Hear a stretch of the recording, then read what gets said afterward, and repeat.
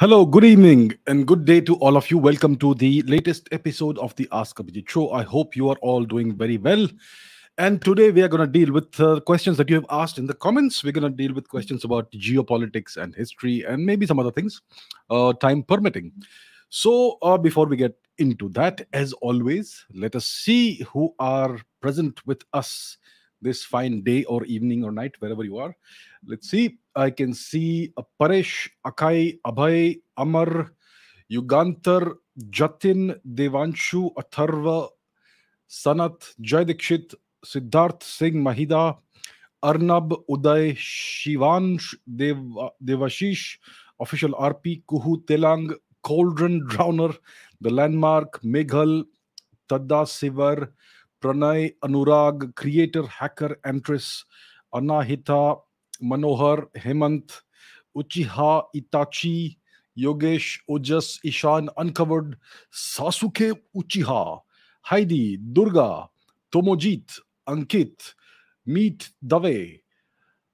Who else?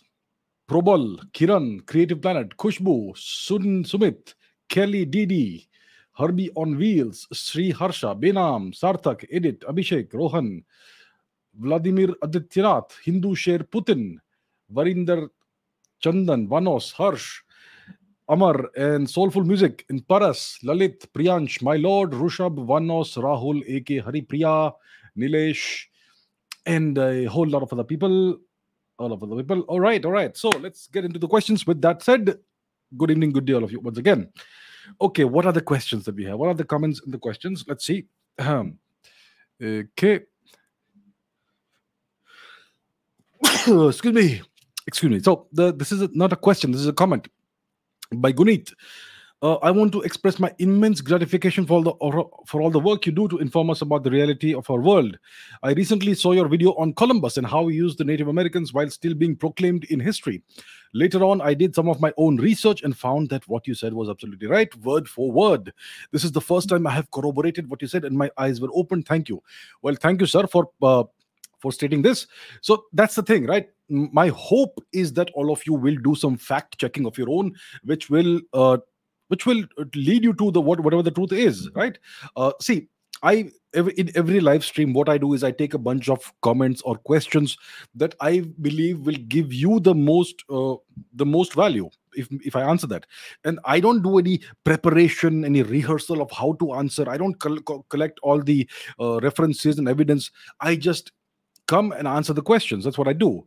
And it's my hope that all of you, or at least some of you, will go ahead and fact check what I'm saying, because that's how you learn. So I can show you the direction, but you need to then take some steps to learn some more. I cannot spoon feed everybody with references and sources for everything I with every statement I make and every question I answer. I hope that you will do that. That's how you learn. That's how you actually learn how to do fact checking. That's how you learn how to do research, and that's how you learn more history and more about the world. So that's so it's good to see Gurit doing this. He has actually gone ahead and fact checked what I said, and it turned out that what I said was correct. So I hope that all of you will also do that. That's how you will all learn. My hope is that you will all learn not just the information that I'm offering you, but you will learn how to learn and learn how to fact check and learn how to do research. So please go ahead and do that. Please do that. Okay. Okay, this is okay. Ramakrishna says, you said on Twitter that we are entering the most dangerous phase of the Ukraine-Russia conflict. What did you mean by that? Sarthak says, please tell how Russia and Vladimir Putin and plan to end their conflict. What is their main objective? What was their main goal for such a heavy conflict? And Kostub says, now we know Russia annexed some parts of Ukraine. So can we assume now that the war will be over soon? Right. So let's take the third question first. Russia has indeed annexed about a fifth of Ukraine, the nation that used to be known as Ukraine. Right. About a fifth of the territory has been annexed by Russia. Let's take a look at what those territories are, and let's go to the map. Where's the map? Here is the map. Where is Ukraine? So some time ago, a few years ago, Russia took the peninsula of Crimea. So that's already done. Now, Russia. So this is Ukraine, this nation here, the second largest nation in Europe, apart from Russia. After Russia, so Russia has annexed about a fifth of the territory of this nation, right? The eastern part and the southern part. Some parts of this southern region are still under Ukrainian administration, but about a fifth of the nation has been now formally annexed by Vladimir Putin. So that is done. So can we now assume that the war will be over because Russia has done this and now the conflict should be over? Well, unfortunately, the conflict is most likely far from over. So that brings us to the second question, Sarthak. Uh, how does Vladimir Putin plan to end the conflict? What was the main objective? What was the main goal for this conflict? Right. So you end a conflict or you work towards an ending of the conflict once you have achieved your objectives, your military objectives, your strategic objectives, and your political objectives, right? Your geopolitical, geostrategic objectives. So what did Vladimir Putin say in his statement when he announced that he was ordering a special operation in Ukraine, which ended up triggering the Ukraine conflict? He said that his objective is to demilitarize and denazify Ukraine. So denazification, it's very simple, very straightforward. The Ukrainians have this Azov division, Azov brigade, or whatever they call it, and they consider various war criminals of the Second World War era to be their national heroes. People like individuals like Stefan Bandera.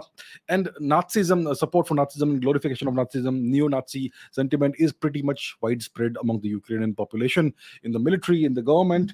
uh, that guy, what's his name, Zelensky, uh, I think he even brought a neo-Nazi in one of his in one of his interactions, virtual interactions with with, I don't know, was it the UN, was it Israel? I'm not sure. That's the kind of thing he did. So Putin said that he wants to denazify Ukraine. That's one of the principal objectives. Now, has Ukraine been denazified? Far from it. Ukraine is not denazified. And has Ukraine been demilitarized? Ukraine is not demilitarized. The Ukrainian tank force is more or less gone. Ukraine is now depending on handouts, on charity from the West, from NATO and other European nations who are doing this at the behest of the big puppet master, the US. So, aid is flowing into Ukraine, weapons are flowing into Ukraine from the West, yeah. And as long as this continues happening, there is no end to the conflict, and Ukraine is definitely not demilitarized, right? So yeah, so Mr. Putin has not achieved his objectives. Yes, he has certainly secured the Donbas region and whatever other regions of interest were for him, the places where you have a Russian speaking majority, right? So he has reintegrated those regions with Russia, but the larger objectives are not yet achieved. Ukraine is not demilitarized. It's still a major threat to Russia, as long as the West keeps on uh, funneling arms and other kinds of support into the Ukrainian military. And obviously, Ukraine is not denazified yet. So we are nowhere close to the end of the conflict, right? And now obviously there's the energy crisis and food crisis that's going on in the world, and especially in Europe was completely, to a very large extent, dependent on Russian energy, on Russian gas. And now it seems like that's not going to happen. A significant portion of the Nord Stream pipeline has been blown up by whoever, yeah. It could be this side or that side. We don't quite know who has done it. Nobody has claimed responsibility. It could be NATO, could be the Americans, could even be the Russians, for a variety of reasons. So so that's a problem. There is still one of the portions of the pipeline that still seems to be functional, so there could be gas flowing in from there if the two sides can work things out. But there's this massive energy crisis. Winter is coming, like I said, winter is coming. It's going to be a very cold and harsh winter in Europe. The energy prices are surging, they're becoming really expensive. There is energy rationing in various parts of Europe. It's going to be a difficult winter for the civilian population of Europe. So I really feel sorry for them. But yes, that's how war is waged, when the entirety of Western Europe is arrayed up against Russia and they are aiding Ukraine in the war effort against Russia. The Russians will use all means at their disposal to pressurize the West, NATO, the EU, Europe, all of that, the United States. So yes, winter is coming and Europe is going to be under an extreme amount of stress. They're now going to be forced to buy American energy supplies, petroleum products, etc., at very high prices, yeah, exorbitant prices. So that's where they find themselves now. Why did I say that we are entering the most dangerous phase? of the Ukraine-Russia conflict. Why did I say that? So the reason I said that is this: Russia has now officially integrated about a fifth of Ukraine with the Russian Federation. So that territory, let's go back to the map. Yeah. Uh, so that territory is now officially part of Russia. That's what Mr. Putin has done. Uh, the eastern part of Ukraine and and parts of the south of Ukraine, right, around the Azov Sea and all that, and Crimea is obviously part of that. So now, if the Ukrainian military attempts to retake those regions, then the problem for them is that these regions now fall under the Russian nuclear umbrella. Any attempt to divest Russia of any of its territory can be met with nuclear retaliation. Russia does not consider its territory something that you can barter away a few pieces here, a few pieces there. Right? If you look at the history of India since 1947, India, under various weak need regimes, has been willing to give away parts of its territory to Pakistan, first of all, and then to China, right? And there was no real retaliation when it came to Pakistan biting away at parts of Jammu and Kashmir, or China taking off Aksai Chin and other parts of Indian territory. There were no real consequences for China and for Pakistan for these actions. When it comes to Russia, Russia will not tolerate an inch of its territory going to anybody else. Somebody tries to do that, they're going to be met with extreme retaliation. And as a last ditch attempt, Russia could even use the nuclear option. So if the US wants to provoke nuclear war, then they could order the Ukrainian military to try and retake the territories that Russia has annexed. And they could send in arms and ammunition and all that. And if the Ukrainian army is on the verge of succeeding, Russia may be forced as a last ditch resort to use tactical nuclear weapons, battlefield nukes. So there's a difference between tactical nukes and strategic nukes. Tactical nukes are low yield nuclear weapons in the kiloton range, the Hiroshima bomb or Nagasaki bomb, or maybe even smaller than that in its output. A strategic nuke is in the megatons range, 1 megaton, 10 megatons. The largest ever bomb was the Tsar bomb, with 50 megatons of TNT. So those are strategic nukes. Those are ones the nukes you deploy and you deliver using ballistic missiles, typically ballistic missiles. Tactical nukes are those you use in battlefields. It's never been done, but if the US wants to escalate things and make it appear like the Russians are the bad guys again, then they could force the Russians to use tactical nukes on the battlefield. And they could do that by ordering Ukraine to try and retake Russian territory, Russian annexed territory. And if they supply enough arms, ammunition, all that, the Ukrainians may even perhaps be capable of doing that. Perhaps, probably not, but they could try it. So whoever strikes the first blow is always portrayed as the bad guy.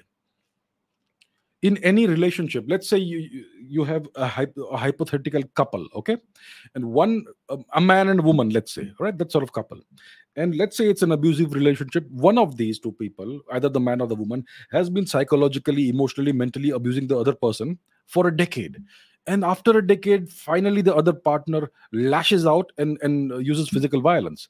Well, no one's going to look at the fact that the other person has been using psychological, mental, and other violence on the person for 10 years. But the person who strikes the first blow is the villain. Similarly, in Ukraine, we know what happened. The Americans had been expanding eastward slowly, step by step. NATO has been doing this. And eventually, they crossed Russia's red lines, and Russia was forced to resort to a military campaign. So they fired the first shot. So now they are the ones who are made to look bad. Similarly, if you want to make them look even worse, you force them to use battlefield nukes. So yeah, we could be entering this sort of scenario. And that's why I said we are now entering the most dangerous phase of the Russia-Ukraine conflict. And the Western media is now trying to paint a picture of nuclear war, right? I mean, I even read an article somewhere which said that a small local nuclear nuclear war could even reverse global warming. So they are trying to portray it as something that could have long-term beneficial effects. So it looks like they are trying to prepare the world mentally for the possibility of a nuclear conflict. And once you start a nuclear conflict, you don't know where it's going to go. There are lots of actors involved in this. There are American nukes all over Europe, the Turks on Turkish territory, on Dutch territory, most likely in some other nations as well. So that you once you cross that threshold, the nuclear threshold, God knows where you're going to take the world. So that's why I said we are entering the most dangerous phase of the Russia-Ukraine conflict. The Americans, they're going to use Ukraine until they're going to they're going to use Ukraine until the last Ukrainian soldier is standing, and the objective is to weaken Russia, hopefully balkanize Russia, right? Um, they seem to regard right now Russia as the bigger threat than China, and there are reasons why they think so, and they may be right about this right now. So uh, that's why I think we are entering the most dangerous phase of this conflict. Russia has annexed territories. If the Americans force the Ukrainians or order the Ukrainians to try and take that back, we could even see nuclear conflict. We don't want to see that, but hey, who knows what the superpower wants? So that's why I said that. Now let's look at this further.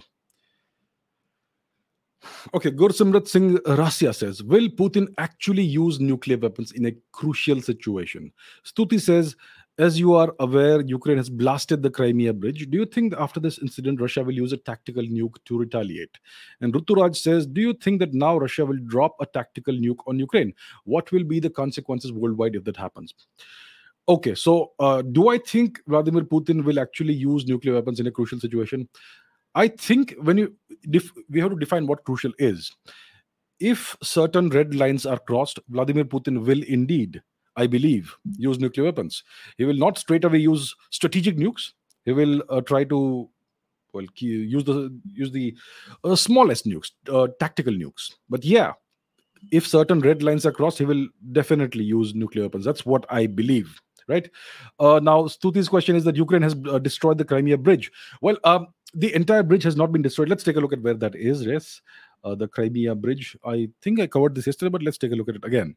So this peninsula. Okay, we're looking at Ukraine. We're looking at Eastern Europe, the Black Sea. North of the Black Sea, we have Ukraine, and you also have Russia over here, and so on and so forth. The eastern part is Russia. This peninsula is called the Crimean Peninsula. You've seen military activity there, wars there, going back centuries, yes. The 1850s, around there, the Crimean conflict, and so on. And there's this bridge here, which connects the Russian mainland to the Crimean Peninsula. So, if this will ever load, yes, here we are. So this is the bridge. Now, I think about 24 hours or so ago, there was a truck bomb explosion on this bridge. Yes. And a portion of this bridge has been significantly damaged, but the Russians are working very rapidly to repair and restore the functionality of the bridge, right? But yes, this is a major provocation, and we don't know who has done it. Maybe it's Ukraine. Most likely it's Ukraine, but Ukraine obviously is a proxy of NATO. So yeah, that's what's happened. So the question is, will Russia use a tactical nuke to retaliate? I believe Russia will most likely retaliate in some form, in some way, at a time and a place of their choosing. That's how things typically go. I don't think they will use a tactical nuke to retaliate to this provocation, to this incident. They have a wide array of tools at their disposal in their toolkit, and they could use anything. They could use a similar kind of thing, maybe, car bomb, truck. I'm not speculating. I have no idea what they could use. They could use something similar. They could use a cyber attack. They could use a conventional attack, or something like that. I don't think they will use tactical nukes. It doesn't make any sense. You don't respond to a conventional attack with a nuclear attack. You don't do that, right? Uh, so I don't think Russia will use a tactical nuke to retaliate to this provocation, but they will certainly respond in some form. Maybe disproportionate force, maybe proportionate force. We don't know yet, but let's see how things unfold. So we are now entering dangerous territory. And Ruturaj also says, do you think Russia will drop a tactical nuke and so on? What are the consequences? So Russia will not most likely use tactical nukes. So in what circumstances will Russia resort to using nuclear weapons? It's very clear. If Russia's territorial integrity is threatened, then Russia most likely will not hesitate to resort to the use of tactical nuclear weapons. And if that doesn't work, then they will escalate further by maybe using more powerful nuclear weapons. Russia has the largest nuclear arsenal in the world. You don't want to poke the bear. You don't want to do that. And you do that, God knows where things will go, right?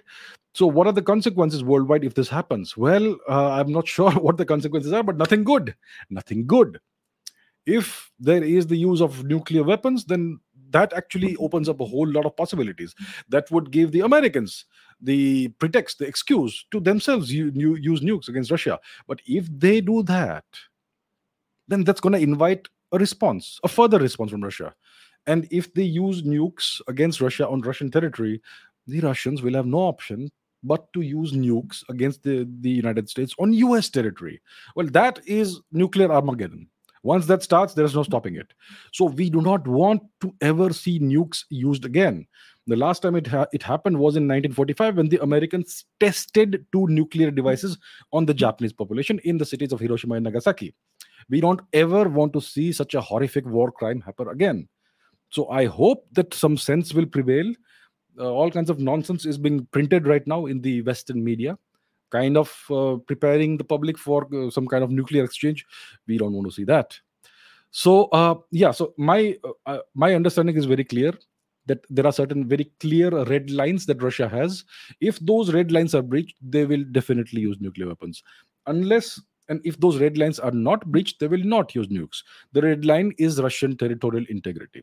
Somebody tries to tamper with that, somebody tries to balkanize Russia or to break away any portion of Russian territory, the Russians most likely could use nuclear weapons, right? So yeah, if you want to make Russia to force Russia to use nuclear weapons, all you have to do, if you're NATO, is arm the Ukrainians enough so that they can go and attack Russian territory, Russian held territory, Russian annexed territory, whatever it is, and try and break some of it away. That's the clear red line. That if you do that, then the Russians most likely will use nukes if they have no other option. So that's where we are. Samarth says, what are your views on India supporting Armenia with weapons against Azerbaijan, sending a message to Turkey and Pakistan? Can India form a trilateral alliance, India, Armenia, and Israel? Good question. So yes, we do hear the report that India is India has inked an agreement, or India has agreed to sell about $250,000 worth, $250 million worth of weapon systems, etc., arms, ammunition, whatever it is, to Armenia in their conflict against Azerbaijan, right? So yeah, so India is supporting Armenia. India is not supporting Azerbaijan. Now, Azerbaijan is a proxy of Turkey. Let's take a look at the map to understand what is happening there, because the map is our best friend. I'm sure you've heard that somewhere before. So, where's the map? Let's take a look at where this is. You know where India is? Yes, you do. Let's go westwards. Pakistan, Afghanistan, Iran, Iran. And then you have the Caucasus region. You have the Caspian Sea, and you have the Black Sea, and in between you have the Caucasus region, Kavkaz. That's what the Russians call it. So over here you have Iran. We all know where Iran is. It is our neighboring nation. There is temporarily a temporary state, a temporary nation between us, but Iran is our neighboring country. West of Iran, northwest of Iran, you have Azerbaijan and Armenia, and then to the west of Armenia you have Turkey. So what's going on here? You look at the map. So this is Armenia, right?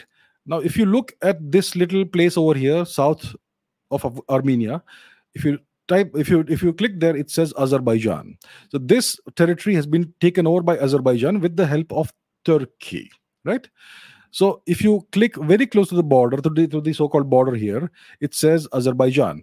You click on the Armenian-held territory over here, it says Asia. So apparently Google seems to be supporting Azerbaijan in its claims that this is Azerbaijani territory and not Armenian territory. Even if you click here, it says Asia, right? But if you click over here, it says unavailable. So yeah, there's some confusion going on here, and Google seems to be playing certain games. Now, what is the deal? So Azerbaijan is the aggressor. They have been perpetrating all kinds of horrific atrocities on the Armenian people. We know the history of the Armenian genocide, starting from the late 19th century, all the way into the first quarter of the 20th century. Yeah, multiple waves of genocide against the Armenians done by the Turks. The Turks hate it when you speak about this, but on the other hand, they don't they waste no opportunity to remind the Armenians of what they did to them. So they don't want it to be recognized officially, the Turks, that they did a genocide against the Armenians, but their politicians keep on making statements and reminding the Armenians that, this is what we did to you and we could do it again. So behave. Right. So India is supporting Armenia. Now the question is, who is India sending a message to Turkey and Pakistan? So first of all, please understand, Pakistan is a non-entity. It is a proxy state of the US and China. There is no point sending a message to Pakistan. Pakistan is like, with the greatest of respect to the Pakistani people, I have nothing against them, but Pakistan is a dog for hire. It's an attack dog for hire. That's what it is. It's a goon for hire. There is no point sending a message to someone's goon. You have to send a message to the master. So to whom is India sending a message? Well, the question is, can India form a trilateral alliance with India, Armenia, and Israel? First of all, Armenia is not a powerful nation. There's no point forming an alliance with a nation that is on the verge of catastrophe. One can support such a nation, but an alliance is done between more or less equals, right? Now, the question is Israel, isn't it, my dear friends? Israel. Are you all aware of the fact that Israel is supporting Azerbaijan in this conflict? Are you aware of this fact? Israel has been supplying drones, those loitering munitions, etc., to the Azerbaijanis in their war against Armenia. Isn't it strange that this Turkish proxy, Azerbaijan, is being supported by the Israelis? And the Israelis are essentially betting on and investing in the destruction of this wonderful ancient nation, Armenia. So what's happening here? Why is Israel supporting Azerbaijan? Yeah. And why is India supporting Armenia? What's happening here? Aren't India and Israel the best of friends, according to most people? What's happening here? So let me answer what's happening here. It's all about geography. It is all about geography. That's what geopolitics is about. You cannot understand geopolitics unless you see the map and understand what's going on here. And this is also a lesson for my fellow YouTubers who may be watching this. Geopolitics is nowadays a big cottage industry in India. Okay, here's the lesson. Let's look at the geography to understand the geopolitics. We have this nation here, Iran. Okay, Iran is a sworn enemy of the United States. We know this. To the north, we have Russia. Russia is a sworn enemy of the United States. The Americans want to destroy Iran. They want to destroy Russia. We know that very well. Who is Israel's number one ally? It's the United States. The United States is Israel's number one ally. Israel exists because of the US. Without US support, Israel would not exist. Understand that. Turkey is a NATO member. Turkey has US nukes on its territory. Azerbaijan is Turkey's proxy. By extension, Azerbaijan is a NATO proxy. Georgia is desperate to enter NATO. They are against Russia. So here is the geography. All right. Ukraine is a NATO proxy. All these nations in Western Europe are essentially US vassal states. Turkey is a US vassal state with a few imperial ambitions of its own, right? The US wants, what does the US want? The US wants a bridge between Turkey and Azerbaijan so that it has clear, unimpeded access to the Caspian Sea. The problem is this little nation called Armenia. Armenia is being supported by Russia, and the US doesn't like it. And so what the US wants to do is to create a conflict here and destabilize not only the entire region, the Caucasus region, but also destabilize Iran and Russia, hopefully annihilate Armenia and create a pan-Turan corridor, a Turkish corridor between Turkey and Azerbaijan. And they also have nations like Turkmenistan, which could actually be bought out by the Americans if the price is right or if the situation is right. So that's what's going on here. They are trying to once again become a major player in this region. They have moved out of Afghanistan, and they essentially moved out of Central Asia some time ago, but now they are trying to create a corridor over here by essentially wiping Armenia off the map. And there are all kinds of horrific atrocities that are being perpetrated on Armenia by the Azerbaijanis. Yeah, the standard Turkish brutalities. If you not don't know about it, well, I recommend you don't read about it because it's stomach churning. And yeah, there are all kinds of reports on social media, including Twitter. I would recommend don't look at that. Anyway, that's what's happening. So India is supporting Armenia. India is not sending a message to Turkey or to Pakistan. India is sending a bigger message to the United States that we're not going to support your nonsense here. So essentially, what we are witnessing now, my dear friends, is a complete realignment of the global order. India is no longer in the US camp. India is no longer in the US camp. India will cooperate with the US if certain conditions are met. Those conditions are not being met. All right, the Americans are not concerned about what India wants. So India is now supporting Armenia. It's a message to the United States. Israel is it's not that important, unfortunately. Israel, I mean, you could say Israel, to put it kindly, is a junior partner of the United States.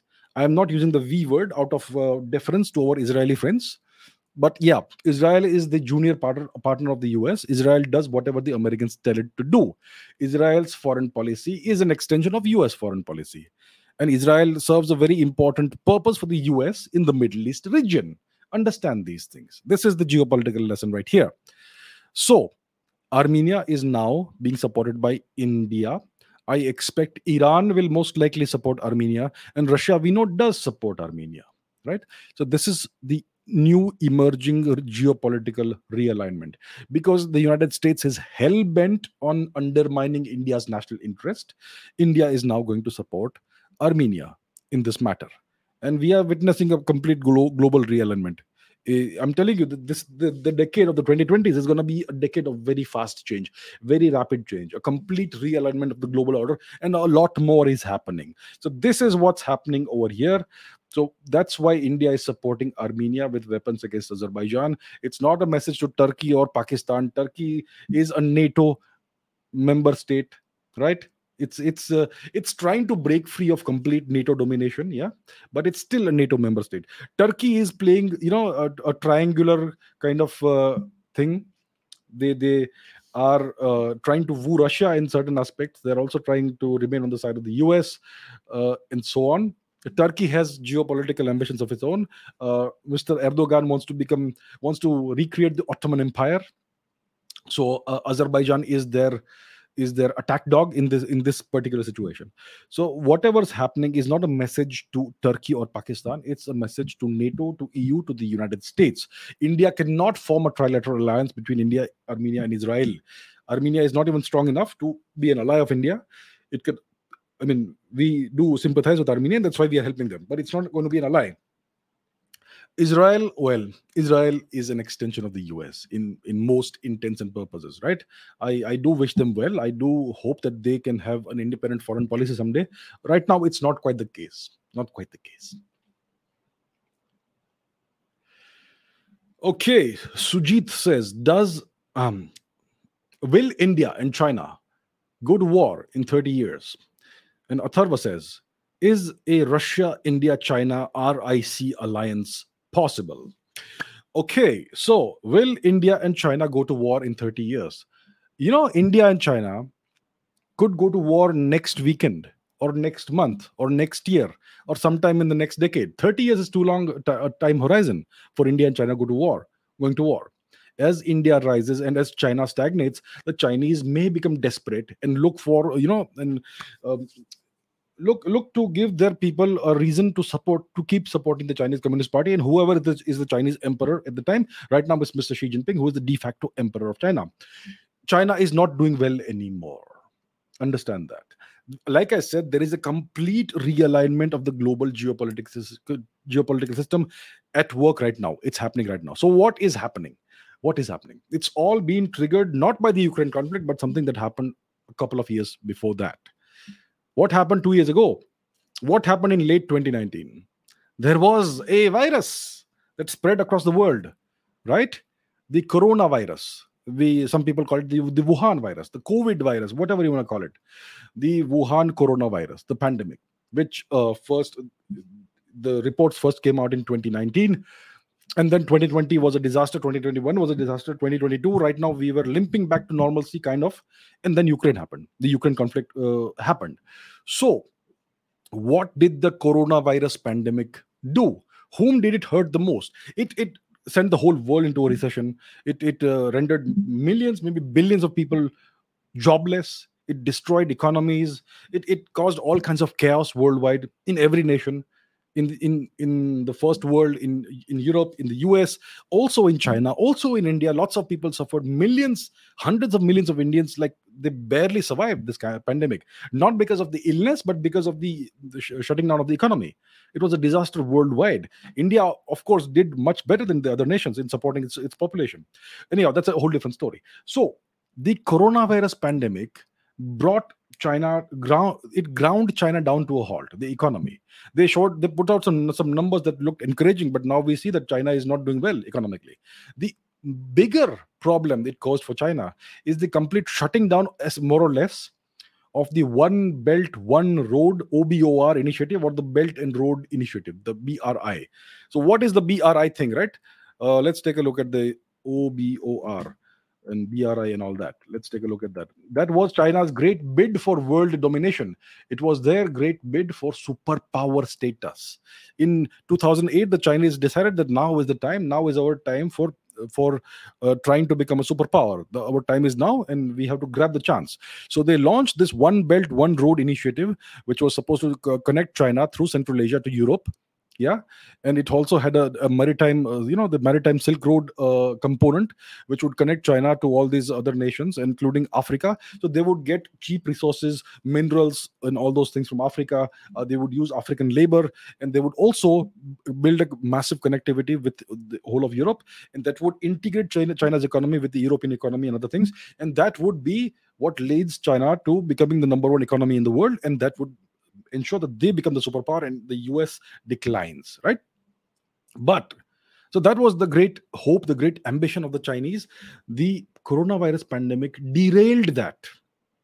It derailed that. All the work stopped in these regions. Then you had the Taliban thing, which happened in Afghanistan. The Americans withdrew from Afghanistan. That set the whole place for some time into chaos, right? There was a lot of instability there. So that also contributed to the slowing down, to the grinding to a halt of the OBOR thing, right? And now we have the Ukraine conflict. So once again, this Eastern Europe region is completely paralyzed. You don't even see planes flying too much over the region. And now further, you have the energy crisis and the food crisis. These have been essentially created artificially. Yes, you blow up pipelines. You try to impose price caps on Russian petroleum products. You impose sanctions on Russia. You ensure that no food grains flow out of Ukraine, and so on. It's gonna cause a global energy crisis, a global food crisis. Who is it going to affect the most? Europe is going to suffer this winter. We know that. It's going to affect the global south even more, the so-called third world. Africa is going to suffer. Africa is going to suffer. And China seeks a great amount of resources, minerals, and other wealth from Africa, and cheap labor as well. So that is not going to work. So this has essentially derailed China's superpower ambitions, right? So that's one thing that's happened. The other thing the Chinese are hoping for is that, as a consequence of the Ukraine conflict, which Mr. Putin started, well, he started, but he started it in retaliation. That's a whole different story. I've spoken about it many times. So China's great hope was that, as a consequence of the enormous, massive US sanctions on Russia, Russia would have to come begging to China for help. And then Russia would become China's vassal state, a junior partner, and China could then impose very one-sided conditions on Russia, and then reduce Russia to another Africa. Use Russia for resources and cheap labor and all that, and enrich itself at Russia's expense. So that would again boost China's superpower ambitions, even though the OBOR seems to be dead. So the Belt and Road interface is already, like, it's collapsed, but Russia could serve as the counterweight to that. So China was hoping that Russia would become their vassal state, and they could use Russia to enrich themselves and become a superpower. The problem is this: despite all the sanctions, Russia is thriving. First of all, they've done well with the ruble. They've attached it to the price of gold. The ruble is the gold standard now, so the ruble is doing well. It's in demand and all that. And secondly, as soon as the sanctions were imposed on Russia, they found they found an ally. That ally was India. India overnight increased its oil purchases from Russia 50 fold, 50 times. So that way, Russia did not have to depend on China, right? And once the other thing that happened is that India revived the what is it called, the uh, north south transport corridor between India, Iran, and Russia. Let's take a look at that. NTSC, North South Transport Corridor. What is that? Okay, a statutory warning as always. Wikipedia is not a reliable source of information, but just for convenience sake, I'm putting this up over here. The International North South Transport Corridor is a multimodal network of all these things between India and Russia. The starting point is Mumbai. One end point is Mumbai, the other end point is Moscow, right? It passes through Iran. It also passes through Azerbaijan and so on. So, this is the thing. So, because of this, because we have restarted this, it's going to again act as a pressure release valve for Moscow, for Russia. So India is buying massive amounts of petroleum products from Russia, mainly crude oil, 50 times more than it was doing. And India is restarting this thing, which the Iranians essentially had stopped. Now Iran is also cooperating with India and Russia in this. So India ensured that Russia does not have to go begging to China. Russia is now standing on its own with the help of India and Iran. Yeah, that's what's happening. So India is not entirely broken, has not entirely broken off with the West. India is still part of the Quad. India is still part of various initiatives with the US, the I2U2 initiative. So India is now acting as a bridge between the East and the West. That's what's happening. And India is now emerging as a major power because of all these actions and all these decisions it is taking. Yes, it is vitally important today for Russia, the existence of India. So India is now, whether you like it or not, some people may disagree with me. India is now a great power. It's already become a great power. But obviously, this is a very dangerous situation for India. India is still a reasonably small economy, 3 point whatever, $3.6 trillion GDP, and our military might is also not that large. It's something that's proportionate to the GDP. We do have nukes, which kind of helps us. So that is the situation we find ourselves in.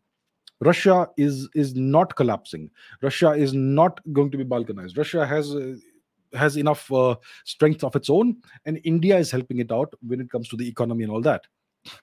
So because of this, the Chinese find themselves kind of sidelined. None of their hopes, aspirations have worked out for them. They are not going to become a superpower anytime soon. Their economy is crawling. Their Belt and Road Interface initiative, whatever it is dead in the water. They have not been able to turn Russia into a vassal state. Russia is strong. Russia is stronger than before. Yeah, whatever you're hearing in the news, please don't trust it. Don't trust the Western media, and don't trust the Indian media, which is echoing the Western media. So this is where we are. India and Russia have emerged stronger out of it, but we have major threats now. Now, though, the US looks at India also essentially as an adversary. But yeah, it anyway looked at India as an adversary. It simply wanted to use India for some time as a counterweight to China. Now all these things happened. They are now focusing on Russia because Russia scares them more than China. China is now no longer rising as it would have or should have. So that's where we are. So we are seeing the belligerent response of the US. They are trying to shake up the entire global economy. They are printing billions and trillions of dollars, and they're raising interest rates, which is destroying all the other economies.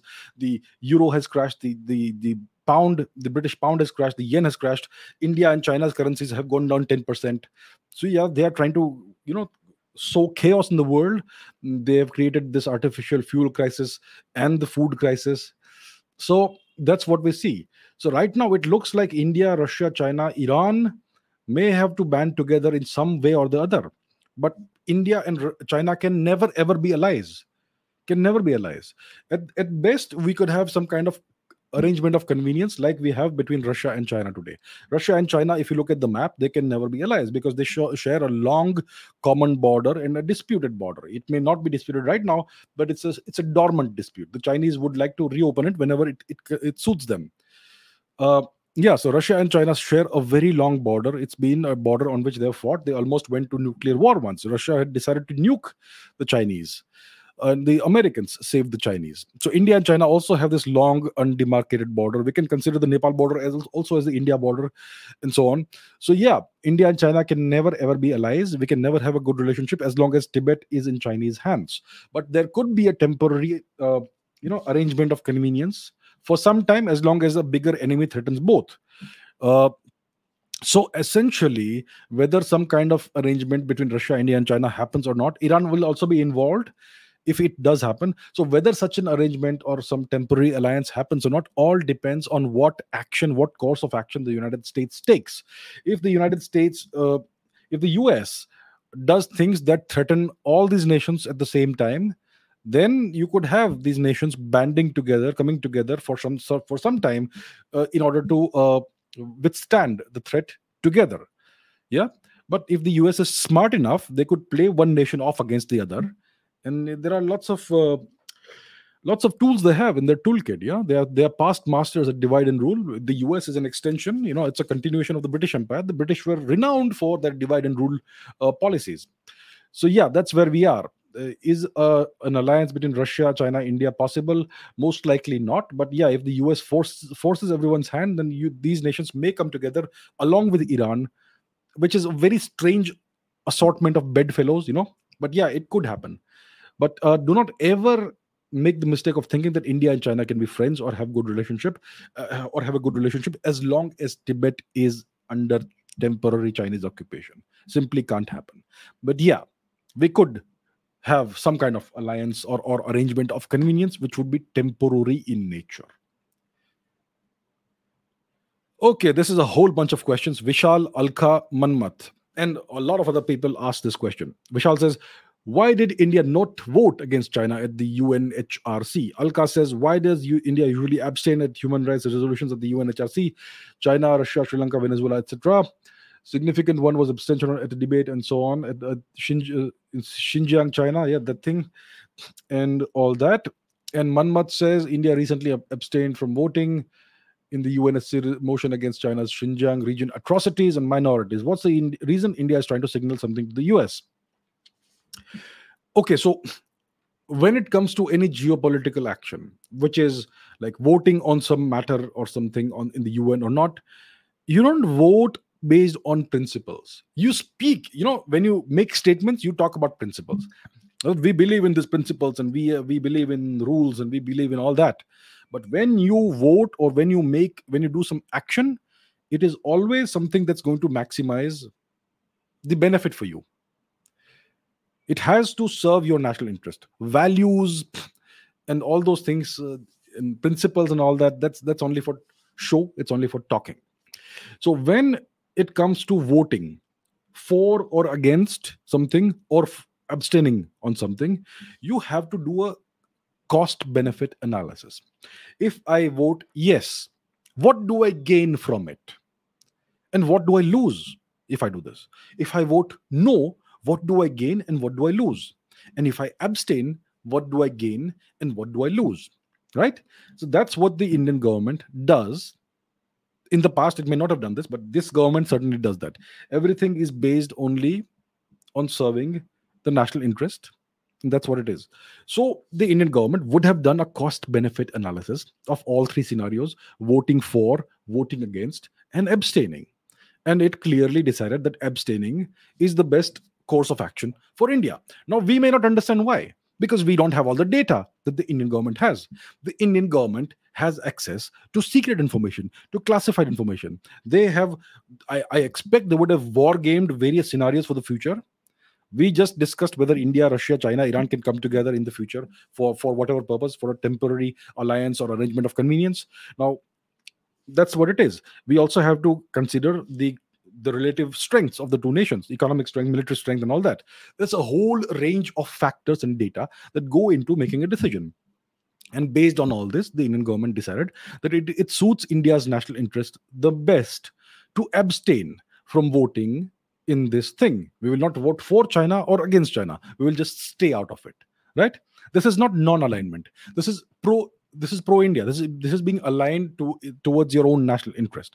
Now we may not understand why they've done it, and we are not supposed to understand why they've done it. All the information in the world is not available in the public domain. There are secret considerations that are taken. Right? So all I can tell you is that based on whatever the Indian government calculated, yeah, the foreign ministry, maybe the prime minister, maybe some other officials, a lot of data would go into considering this. So based on all that, based on the cost benefit analysis, it was decided that it serves India's national interest the most to simply stay out of this matter. Right? So and we Indians tend to be very emotional about things. Oh, minorities, China is doing this and all that. It doesn't matter what China is doing or not doing in, let's say, Xinjiang or Tibet or wherever else, is not important right now. The only thing that matters is India's long-term national interest, India's long-term prosperity and security. That's the only thing that matters. So based on that, based on those selfish considerations, we have to make our decisions. Right? And let's say we vote against China. It feels good that, yeah, we showed China their place in the world. But think of what the second order, third order, 12th order uh, effects of that could be. You have to look at it from a 10-year perspective, right? So I am not sure what went into making this decision, what factors, what data points, what considerations went into it. But I trust this Indian government. I trust the foreign ministry. I trust the external affairs minister, the prime minister, and whatever they've done must be for India's national interest. So based on such considerations, they would have made this decision. Okay, Santosh, Samarth, and Harita. OPEC have decided to cut down oil production in a meeting held in Vienna. What does this mean to Europe? Having such a meeting at the heart of Europe, the winter is coming, and all that. What can Europe do or the US do to OPEC? What impact does it have on the Indian economy? Samarth also has a similar question. It seems like Saudi Arabia and Russia are working together to manage oil markets. What are your thoughts on this, and what will the West do now? Will EU be forced to come at peace with Russia by the upcoming winter? Harita says, what do you make of the current situation between the US and Saudi Arabia? Do you think Saudi Arabia is trying to break free of American control over their sovereignty? Interesting questions. So yes, what's happened is that the OPEC group got together, the Organization of Petroleum Exporting Countries, they got together and they decided to reduce the production of oil by approximately 2%. The Americans had been exhorting them to do the opposite of that. They wanted the OPEC countries to increase oil production. But the OPEC group has decided to cut down oil production by 2%. So they have gone against the wishes of the Americans, right? So what's going on here? So let's understand what the background is. So you had the COVID crisis, right? The 2 years that we all lost. Yeah, the whole world was locked down. During this time, there was a very significant decline in demand for oil. So oil became incredibly cheap. It became, at some point in time, I remember the price went to below zero. So they would actually give you money to acquire oil. That's a whole different story. Let's not go there. But yeah, oil prices became really, really, really cheap during the COVID crisis. Then you had the Ukraine conflict. Then the COVID thing started going down, and the oil prices started again rising somewhat. Then you had the Ukraine special operation ordered by Mr. Putin, which sent oil prices skyrocketing. Oil prices really shot up, and during this time, Saudi Arabia became one of the fastest growing economies in the world because of the high oil prices and high demand for oil. Then you had a new wave of COVID in China, because of which demand went down. And now the Europeans and the Americans are trying to put a price cap on the oil that they buy from Russia, which means the Russians cannot sell oil to them above a certain price. The Russians obviously will not sell oil to anybody who insists on a price cap and all that. And now you have inflation, you have all these problems. So So the oil prices, the gas prices in the US are quite high. There is inflation, and there is the midterm elections coming up in November this year, right, which is very crucial for the Republicans and the Democrats both. So the Republican Party, which is currently in power, Mr. Biden is in power apparently, so they were exhorting Saudi Arabia and the OPEC countries to increase oil production so that the oil prices go down in the US and they can hopefully win the midterm elections. And the Saudis have done the exact opposite. OPEC has done the exact opposite, which could possibly make it harder for the Republicans to win the midterm elections this November, right? So that's what's happened. So, by cutting down on oil production, there'll be increase in the oil prices, and that's going to help the economies of these nations. So, what are the consequences of this? First of all, it's going to help Russia.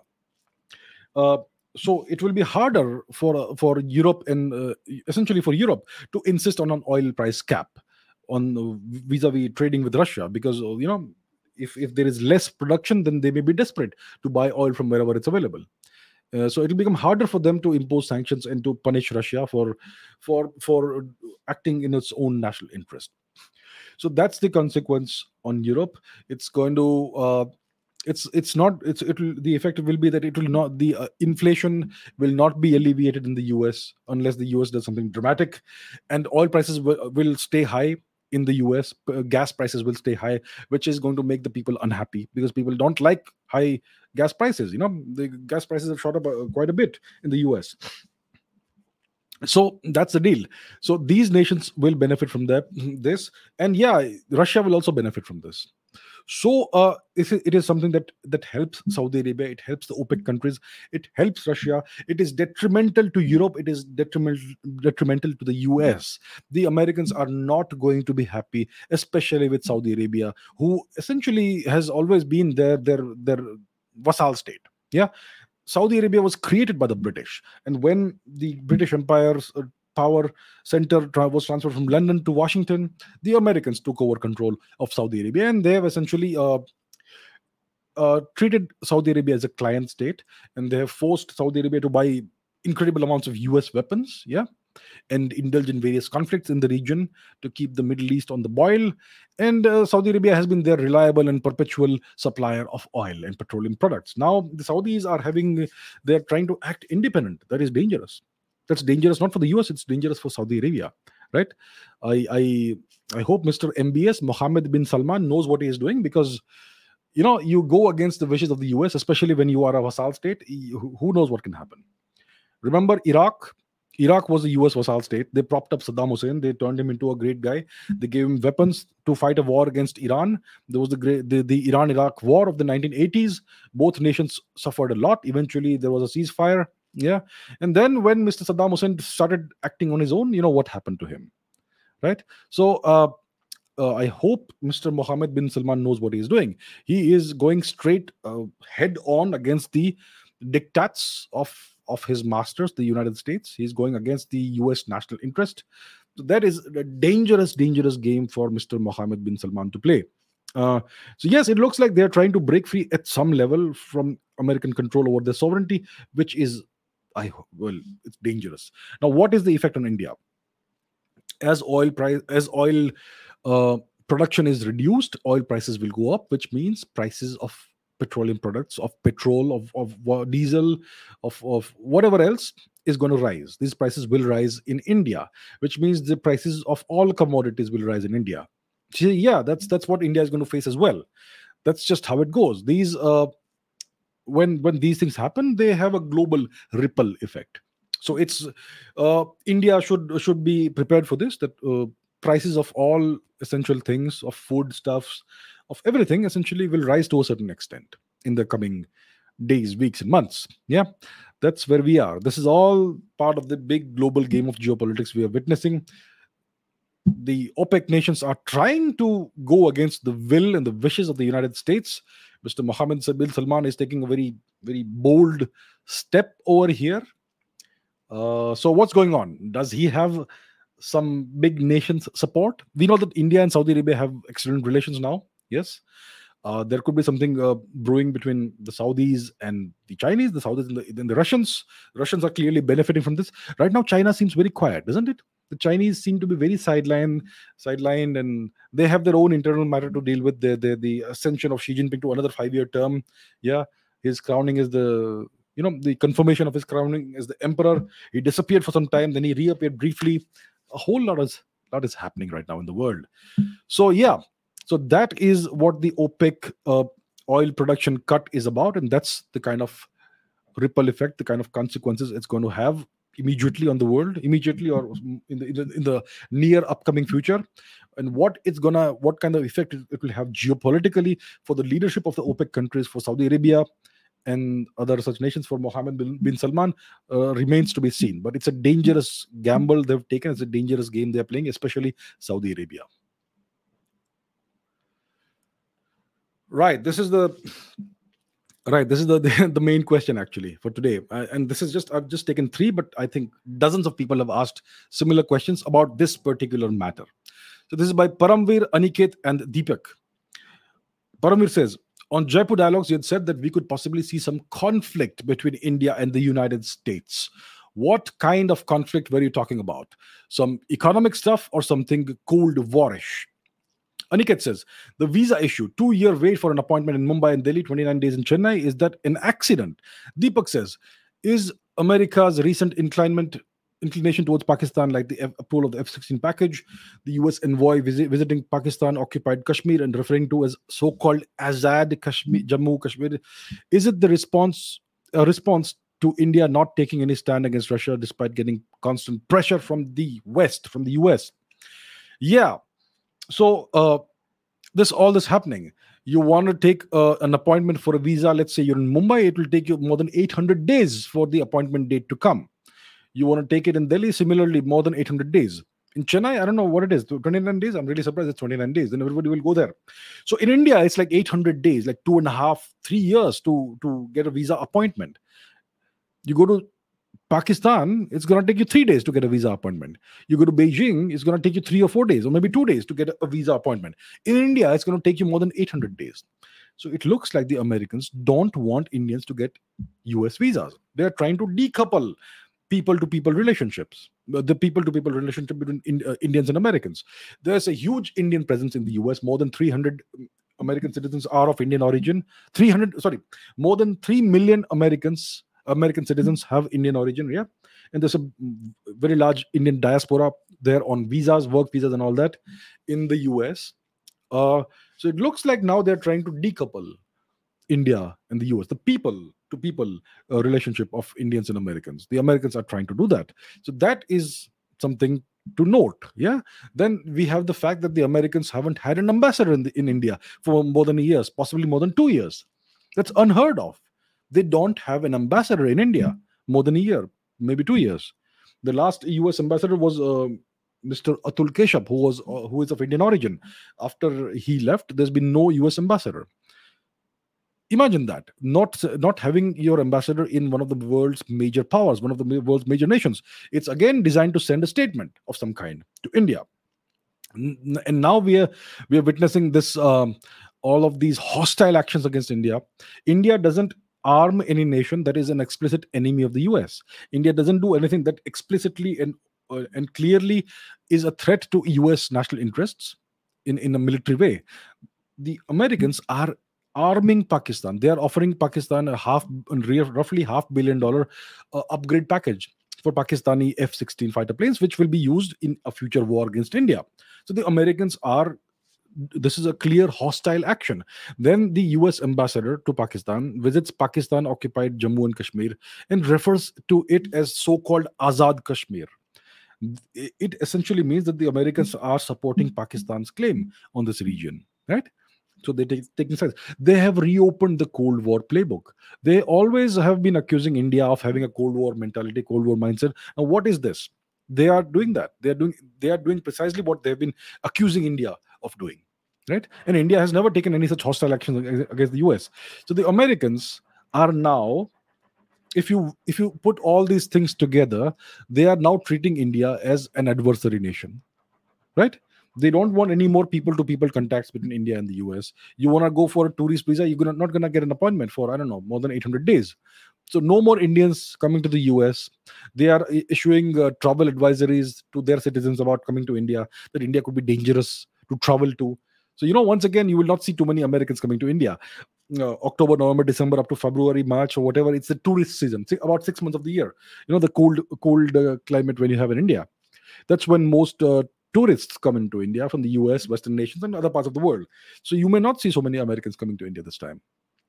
So we are trying, we are witnessing this attempt to decouple and break off relations between India and the US. No diplomacy. They have an embassy and a consulate, yeah. They have an embassy and they have consulates, but they don't have an ambassador. So that's very strange, yeah. So no diplomatic relations at that level, at the level which is appropriate for two major nations, and all these hostile actions against India, all of that, right?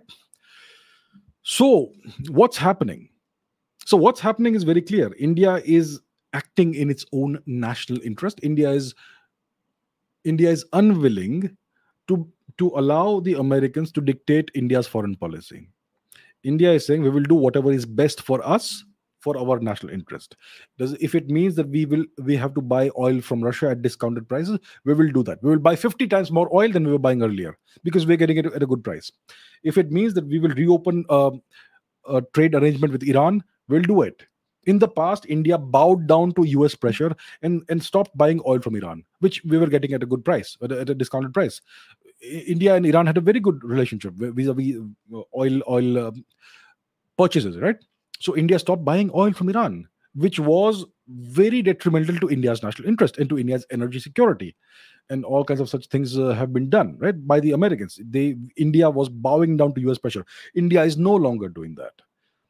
And because India has stopped acceding to all these American demands, that's why the Americans are now treating India as an adversarial nation, right? And obviously, India acted as a massive pressure valve in releasing the pressure of Western sanctions against Russia. That's what allowed Russia to stand on its own and not become a complete Chinese vassal state. Yeah. So India saved Russia essentially. India essentially saved Russia, and Mr. Modi essentially saved Mr. Vladimir Putin. Otherwise, Mr. Putin would have become a junior partner to Mr. Xi Jinping, and China would have gone on and continued on its trajectory to becoming the next superpower. So that's what India has done. India has completely rebalanced and reshaped the world order to a significant extent. And now America is officially most likely seeing India as an adversarial state, as an enemy state. And now we are beginning to see all these actions that the Americans are taking, which they have never taken before. Unless we're talking about the Cold War. In the Cold War, yeah, they did that. They financed Pakistani terrorism in India for decades. Yes, the Americans did that. All the terrorism was being financed by the US. And so many Indians died in that. So now we could possibly see something like that happen again. And maybe that's why they are giving those advisories about terrorism and all that. But yeah, this is a different India. If Pakistan, if any terrorism is funneled into India through Pakistan, there's going to be a massive retaliation this time. Yeah, we don't care about the Pakistani nuclear status. Remember that BrahMos missile that found its way into Pakistan? Yeah, these are some people say it was a mistake, and some army officials were court-martialed and suspended or whatever. It's nice to know that we have to make such statements. Yeah, but you don't send a BrahMos missile into Pakistan by mistake. You simply don't do that. So this is a whole different India. But yes, we are witnessing America now beginning to treat India as an adversarial state. So I said that we could possibly in the future see some kind of conflict between India and the US. What kind of conflict? Conflict exists at multiple levels. You can have economic conflict. You can have the Americans are even beginning to impose sanctions, economic sanctions on individual Indian companies under whatever pretext. So they are now setting the stage for more sanctions in the future. Be prepared for this. Yeah. So now it's begun. They have imposed sanctions on, I think, one or maybe two Indian companies for whatever pretext they cooked up. Yeah. In the future, they could escalate this. So there could be economic conflict. They could impose sanctions of some kind. There could be diplomatic conflict. There could be they could use their various their entire assortment of vassal states to pressurize India and to take action against India. They have a whole array of vassal states, whether it is NATO, whether it's the European Union, whether it is Australia, New Zealand, the Five Eyes nations, Canada, all that. Uh, they also have Turkey and Pakistan. Pakistan will do whatever the Americans say as long as they're paid for it, and so on. So, so we are witnessing a polarization of the world order. You could either have a bipolar world order. We're not seeing that. We are seeing a multipolar world order right now. Yeah, India, Iran, and Russia are working together. The Chinese are kind of on the side. They are also to some extent working with Russia to some extent. But India and China have a very hostile relationship right now, and we have the entire US-led world order on the other side. We are witnessing multipolarity. France is somewhere in between. They wish they could break free from US control, but they can't entirely break free from US control. The Israelis once again are America's proxy state in the Middle East. So is Saudi Arabia. A whole mess we are witnessing right now, and one hopes it doesn't lead to something really bad. So we are witnessing the beginning of some kind of conflict between India and the US. In 20 years time it could be a very polarized conflict. Who knows? Who knows? As India rises, I think now it's going to be the US that is more concerned about India's rise than China, possibly. Yeah. And if China doesn't rise as rapidly as it wishes to, which it most likely won't, then even China may need India at some level, in some way, as a bulwark against Western aggression and neo imperialism. So we are in the middle of a massive, wide ranging global geopolitical, geostrategic realignment. We are witnessing right now the emergence of a multipolar world order. We have one superpower, which is the US, one failed superpower, which is China, and we have two great powers, India and Russia. We have a couple of medium powers like Iran and France. France is still actually part of NATO and the EU, so it's not entirely a major power, but yeah, that's what we are seeing. In the future, it's quite possible there could be conflict between India and the US at multiple levels: diplomacy, sanctions, economy. Who knows what else? Who knows what else? In 20 years, the world is going to be completely different. Maybe not even 20 years. Maybe in this decade itself, we will see a whole different world order emerging.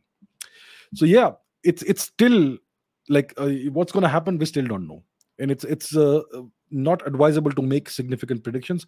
But yes, we are witnessing the emergence of this sort of conflict. Yeah, it's most likely going to get more intense as the days, months, years go by. All right.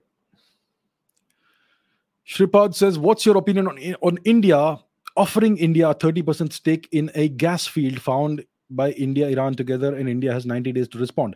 This gas field was discovered by India, by ONGC, I believe, ONGC Videsh or whatever it's called, the company, in 2008, 2012, maybe 2008. The Indian company discovered this oil field, this gas field, sorry. Let's see where it was discovered. Let's take a look at the map. It was discovered in the Persian Gulf region. So let's go towards Persia. We have the Strait of Hormuz, and then we have the Persian Gulf. So it is somewhere in this region, in the middle of the screen, somewhere around there, that this gas field exists. It's called Farzad B, the Farzad B gas field.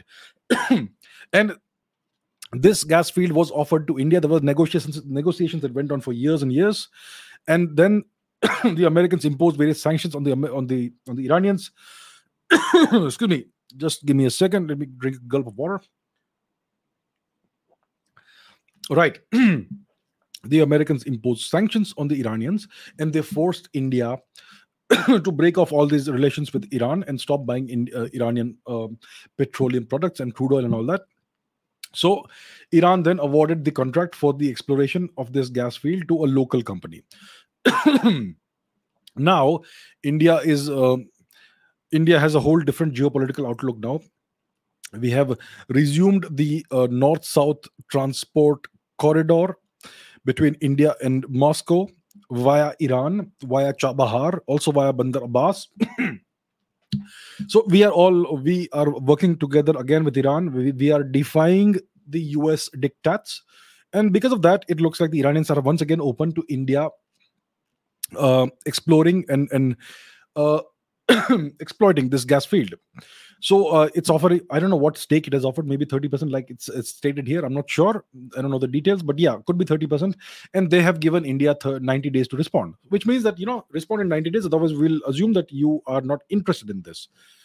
I think it's fair enough. And I think India should go ahead with that if the government feels that it's going to be good for the national interest. So that's what it is. And that's where we are.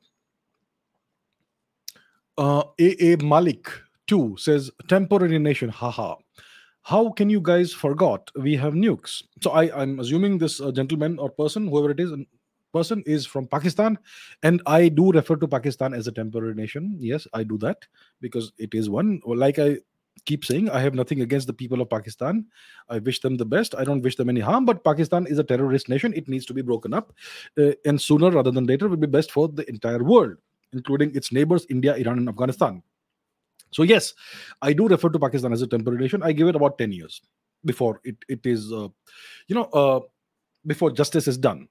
And justice means the people of Balochistan will be able to determine their future. The people of Sindh will have the ability to determine their future without the interference of the terrorist regime, the Pakistan army.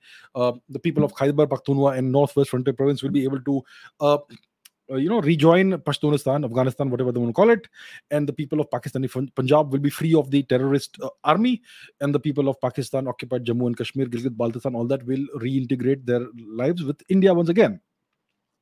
So that's what I call justice, and for that we have to balkanize Pakistan, hopefully peacefully, without any violence, so that people can prosper. So yes, so that's what I have said multiple times. And this person, lady, gentleman, whoever it says that how can you guys forget we have nukes? Well, we haven't forgotten that you have nukes. Yeah, you don't have nukes, by the way. It's your army who owns you that has nukes. Do you remember the USSR had nukes? And do you remember what happened to the USSR? There you go. It can be done. It can certainly be done. Now, what happens to the nukes? I think the Americans, when they succeeded in disintegrating the USSR, made an enormous mistake by not divesting the USSR, by extension, Russia, of the nuclear weapons. Yeah, they could not do that. And see where they are today. So, we will learn the lessons of history, and we assure you that we will ensure that the nukes are transferred to a safe location. All right? All right.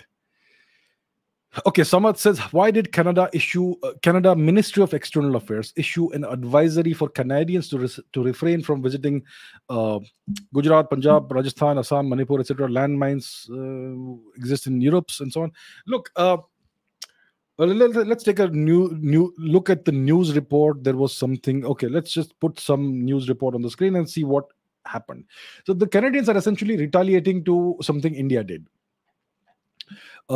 There have been all these attacks against Indians in Canada. Canada has had a long history of having a very strongly, virulently anti-India policy, right? So the Canadian government has asked its nationals to avoid traveling to Gujarat and so other places. The advisory comes a week after India cautioned its citizens, justly and wisely, from flying to Canada, citing a sharp increase in incidents of hate crime, sectarian violence, and anti-India activities. And the Canadians have asked their citizens to avoid traveling to areas within 10 kilometers of the border with Pakistan in Gujarat, Rajasthan, and Punjab. So the Canadians are essentially saying that Pakistan is a dangerous terrorist nation, and if you are within 10 kilometers of the border, then who knows what could happen. Yeah, and all that. But it is in response to India's caution to Indian citizens from going to Canada, citing a sharp increase in incidents of hate crime, sectarian violence, and anti-India activities. So the Canadians have responded to what India has done. That's the deal. That's what's happened, right? So yeah, this is standard in diplomacy. A nation takes certain action, and the other nation feels compelled to respond. Especially when you have a nation like Canada, which doesn't have an independent foreign policy. Canada is essentially a vassal state of the U.S. So yeah, and as we just discussed, the Americans are now are treating India as an adversarial nation. So yeah, we will see more of this happening in the future, that's what I expect. Okay, what's the next question? The next question is by Asmita. Israel and France have been in support of India in the past at international forums, given the recent developments and provocative actions from the US against India? What changes are likely in the stance of both these nations towards India? Very good question. So, yes, now we are seeing this is the theme of today's discussion, isn't it? The theme of today's session. The change in stance of the US vis-a-vis India. The US is now taking multiple actions in a variety of ways, which all are hostile actions against India. So they are now changing their policy towards India. They are now treating India as an adversarial nation. They are treating India like an enemy now. Right? We are seeing that happening now. Like Asmita says, Israel and France have in the past more or less consistently supported India in certain matters at international forums, and there has been a lot of cooperation between India and Israel and India and France, especially from the strategic perspective and defense perspective. For instance, India and Israel have developed certain missile systems together. The Barak 8 missile, I believe, it's an anti-ship missile and an anti-missile missile. It's a missile defense system, and so on. And India is buying various Israeli defense products and a whole lot of other things. When it comes to India and France, India has acquired 5 French designed submarines, the Scorpion submarines, most of which were built in India itself.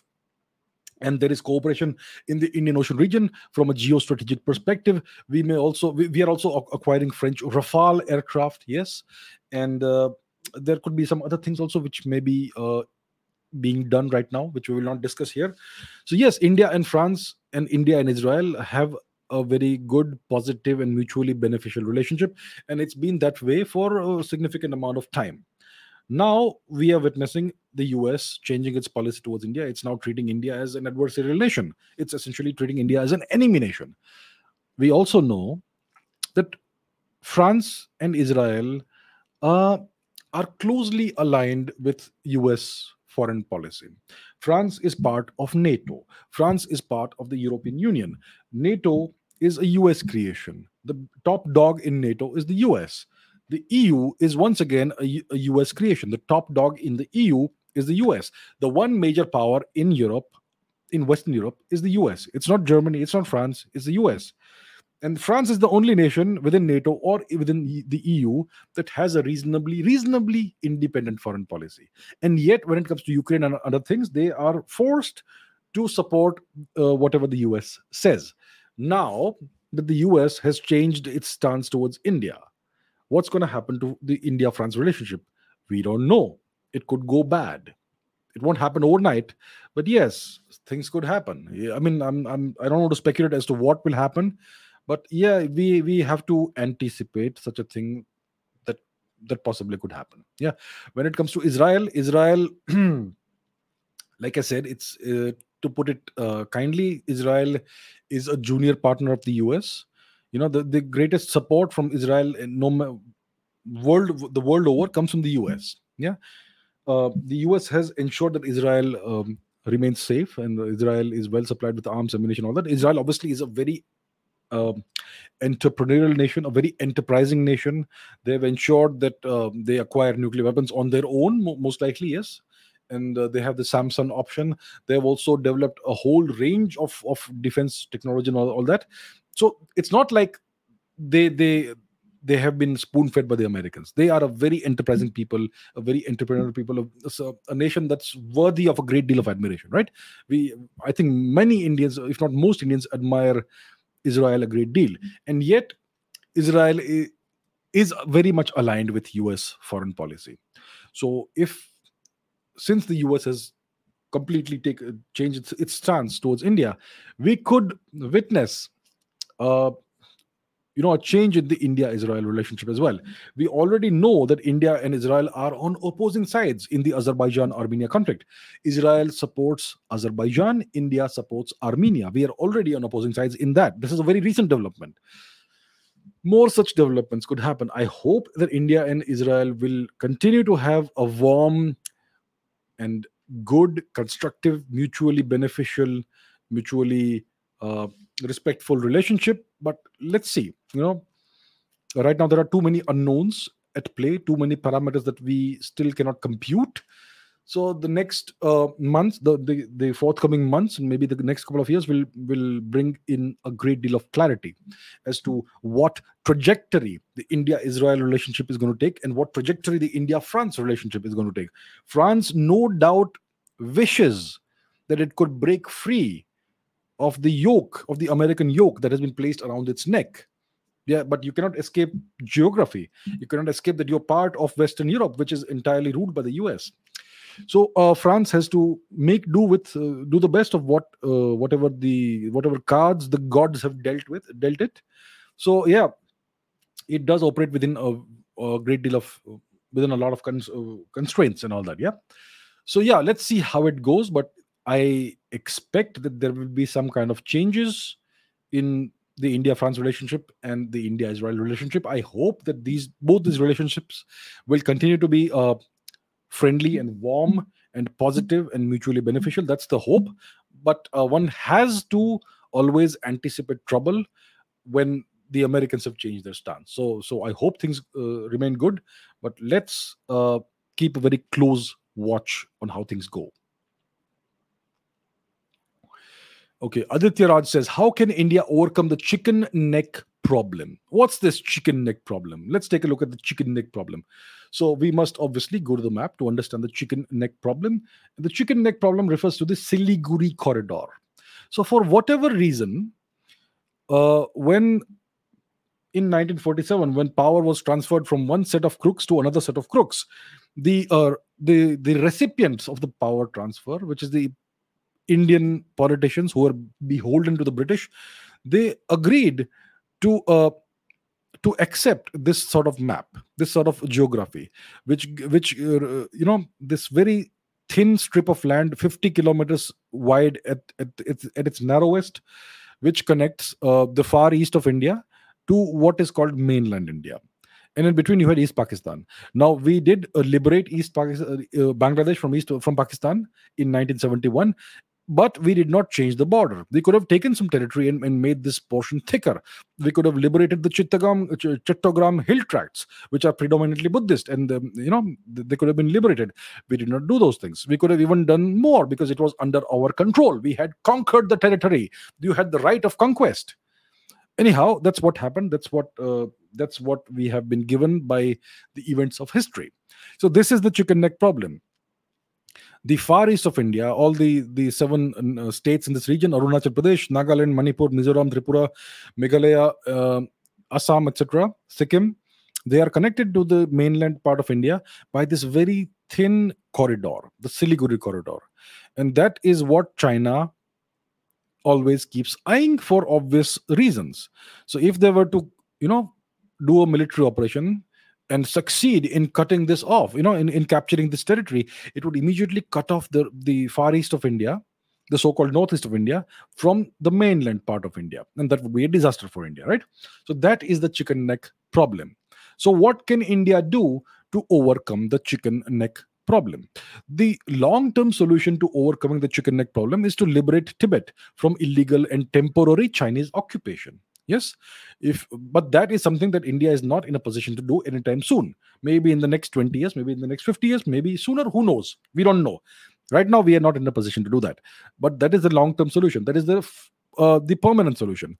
Liberate Tibet, make Tibet independent again. Liberate it of any Chinese influence, and then the problem goes away, because Tibet is a friendly nation, a friendly culture. They are part of the extended Indosphere, and India and Tibet have never had any issue. So if Tibet is free, then the problem goes away. Now, right now, Tibet is under Chinese occupation, temporary and illegal Chinese occupation, and the Chinese soldiers are right at the border of Sikkim and Bhutan. They are also biting into Bhutanese territory. Over here you can see it on the map, and so on. And we have Nepal over here. So, what is the solution to the chicken neck problem? Since we cannot liberate Tibet right now, one of the solutions is, if there is a war between India and China in this region, and if the Chinese were to hypothetically, they won't succeed in doing this, but hypothetically, if they were to make inroads in this region, we could simply use the Bengali territory, the Bangladeshi territory. So the Indian army could simply take over parts of northern Bangladesh, and simple that will fortify the region, right? In war, everything is allowed. When you are at war, you don't look at diplomatic niceties and the rules of uh, you know international relations and all that. If your territory hypothetically is under risk of being overrun, you simply can take over parts of Bangladesh and then use that to uh, to support the rest of the far east of India. So that's the simple solution. And I'm sure our good friends in Bangladesh will have no issue against that, because we are the same people, same culture, same origins, same everything. Yeah, we will eventually give it back to Bangladesh. I'm sure we will. Yeah, it's just a temporary measure. So I'm sure our Bangladeshi colleagues will be more than happy to accommodate this kind request. So that is a simple solution. We also have Nepal. So in case we could also leverage some of the Nepalese territory, right? The Tarai region, there is a lot of hilly region, the hilly territory over there, but there is some plains as well, Tarai region over here. So we could maybe leverage some of that temporarily. Yes, I'm sure our Nepalese friends will have no issue with that, since we will obviously be going, we will obviously return the territory once it is no longer needed. So yeah, we have plenty of options, so we need not worry about this. This is something our wonderful politicians, including the magnificent Mr. Nehru, should have thought about when they agreed to this, including the great Mr. Gandhi as well. But yeah, this is what these are the cards that history has dealt us, and we need to have multiple options to take care of any situation or any contingencies. Excuse me. Okay, Alpha Beta says, excuse me, Elon Musk is ready to turn on the internet in Iran. What do you think about this happening somewhere, something like this happening in different parts of India? Interesting question. So Elon Musk has he already done it? I'm not sure if he has. Maybe he has.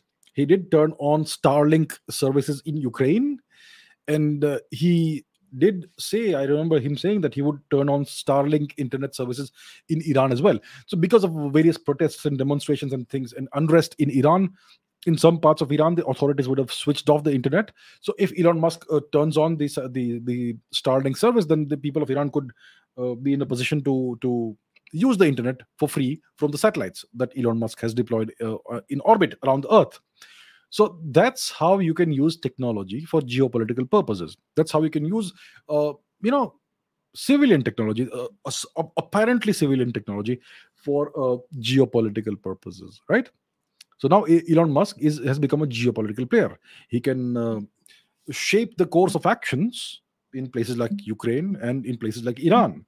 He can undermine the government of Iran if he wants to by doing this. And he can also undermine the government of Russia if he wants to, if he can do this, and he can do this. So what about India? Let's consider a completely hypothetical, completely imaginary, completely fictional scenario, hypothetical scenario, in which in some part of India for some time there is some kind of unrest, and to restore law and order, the Indian government switches off the internet in that region for let's say a few days. Now, what if Elon Musk decides to turn on Starlink internet over there? He is in a position to do that, isn't he? Well, that would be essentially an act of war against India. So you see, this is the kind of geopolitical leverage space technology gives you. Space technology may look like civilian technology, but it always has a military dimension.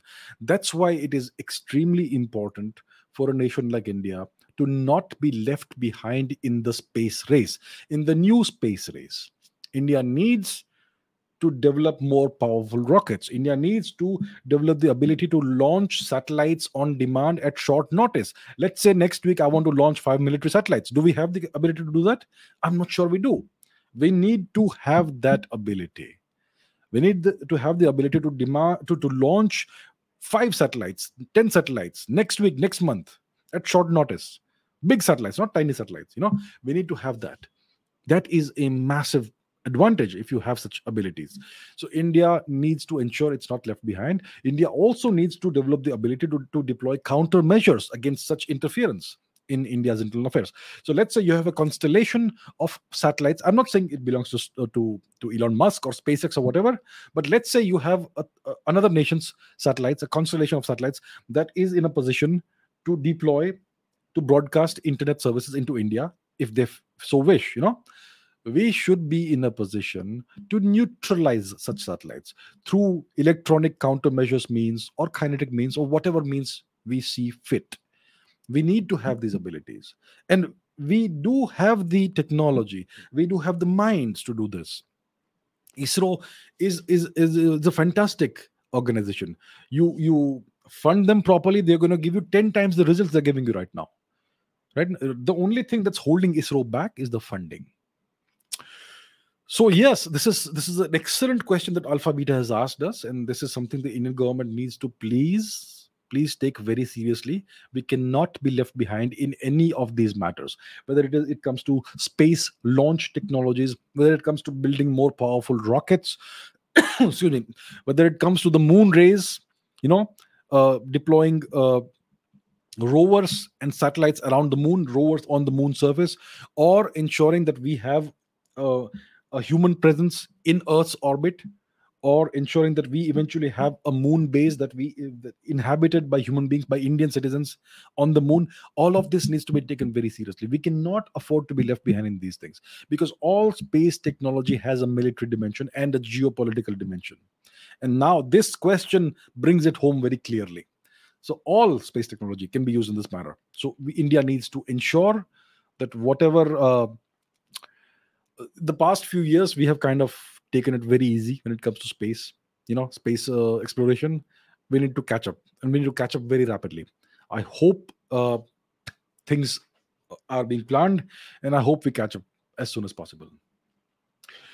All right, that's been a lot of geopolitics, because geopolitics is the flavor of these days, these times that we are living in. But let's take some questions about something else. Excuse me. Saurabh says, many historians say that the Harappan era was urbanized while the Vedic culture is rural. But many villages were excavated near Harappan towns and cities. So what about this? Think about it like this. In the United States, think about the United States, right? It's the most prosperous nation in the world today, the most powerful nation in the world today.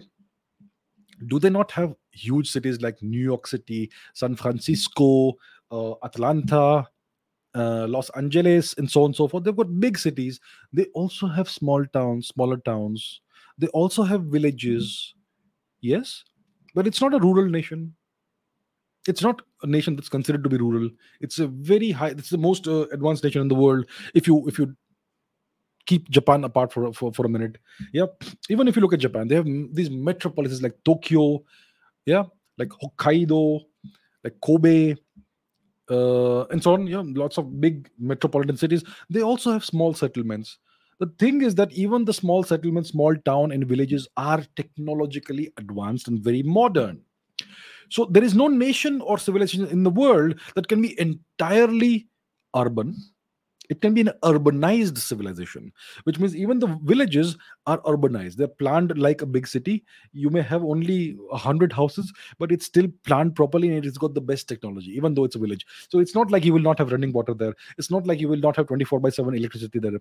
It's not like you will not have mobile services there. It's not like you will not have internet there. You will have all the amenities and all the facilities that a big city has in a small village. Yeah. So even if you live in a small village, you're missing out on nothing.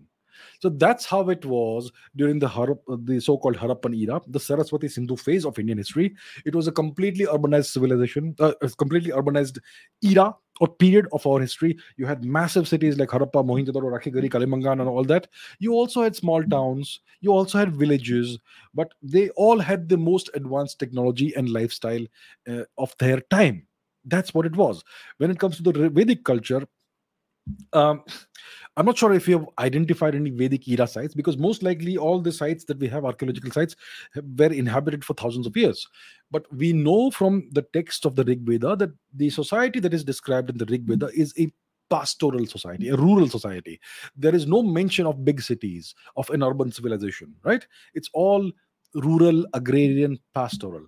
So that's why it is very clearly understood that the Vedic era of India, of Indian history, the Vedic phase of Indian history was a rural phase of Indian history. The population was most likely quite small, and you had this huge subcontinent, this huge geography, and you had various clans that inhabited this.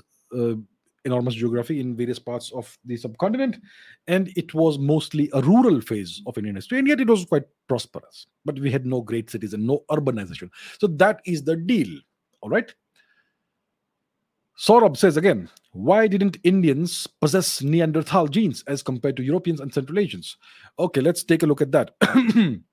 So, this has not been published yet, but uh, I think it's going to be published soon. These results. I had a conversation with Dr. Neeraj Rai in a podcast on this channel. You can look it up. So in that podcast, he did say this, and he has mentioned this in other places as well. That most Indians, excuse me, that most Indians do not possess Neanderthal genes. Excuse me, but East Asians, I'm not sure, but Europeans and Central Asians have these genes. So what does it mean, and why is it so? Excuse me. Let me just take another sip of water.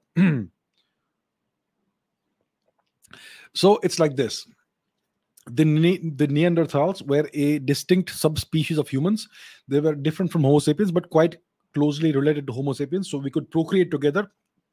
So the Neanderthals seem to have split off from our last common ancestor about 800,000 years before today.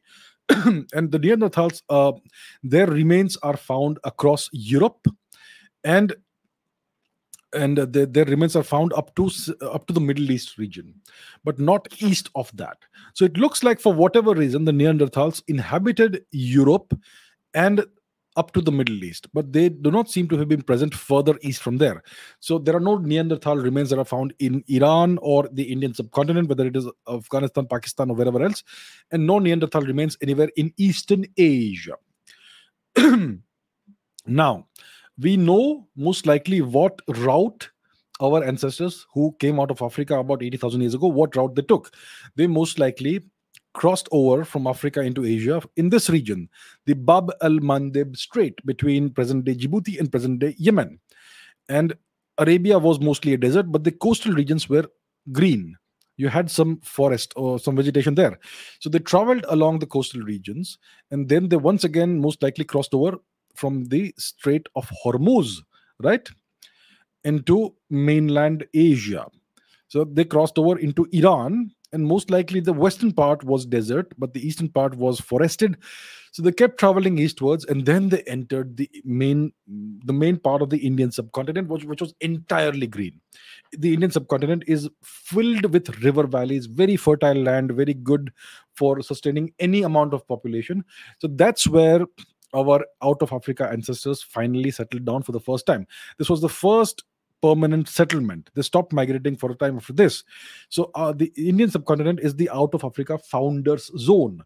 And afterwards, eventually, the people who settled down here migrated in all kinds of different directions. And that's how they populated the rest of the world from the Indian subcontinent.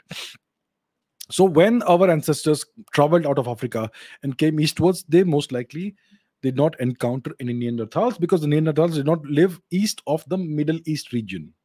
They only lived to the west of that.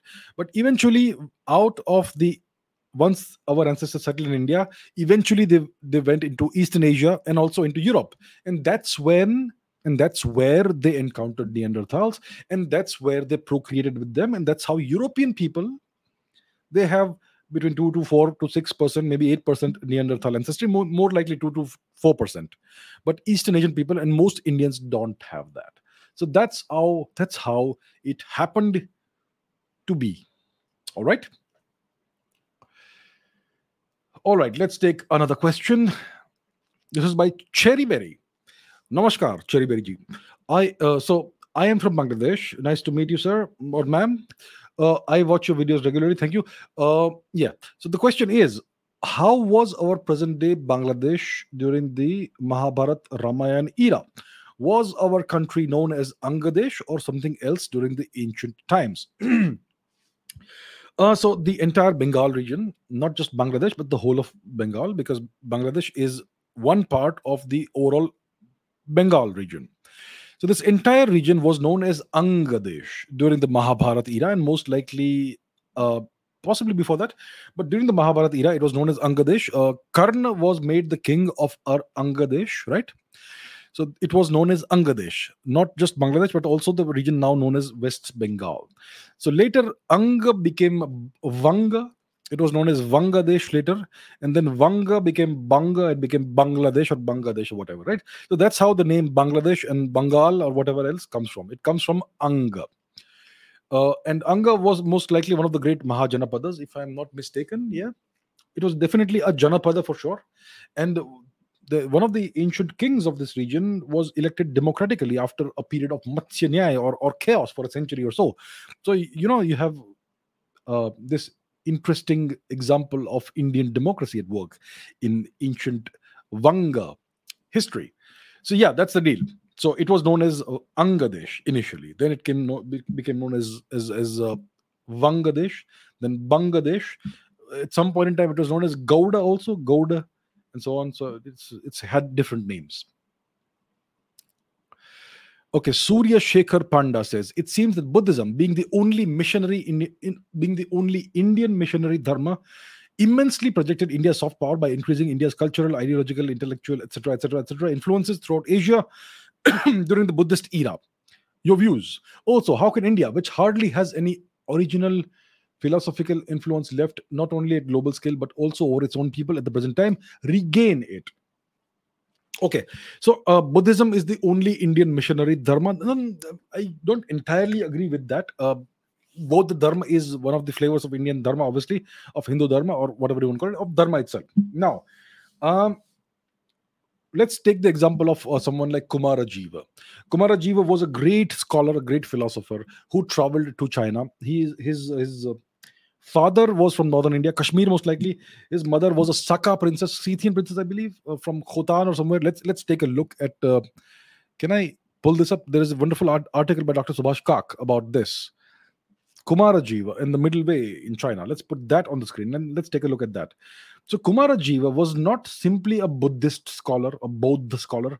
He was also a Vedic scholar. So today, the historians portray the transmission of Indian culture eastwards into China and Japan and other places as only Buddhism. It was not only Buddhism. So this is an article by Dr. Subhash Kak, who has appeared on this channel at least a couple of times. Kumara Jiva in the Middle Way in China. This is about the Vedic tradition in Central Asia, in China. There are lots of representations of Shiva, Maheshwara, Uma, Krishna, Ganesh, all those deities, etc. So that's not just both the dharma; it's the Vedic dharma, right?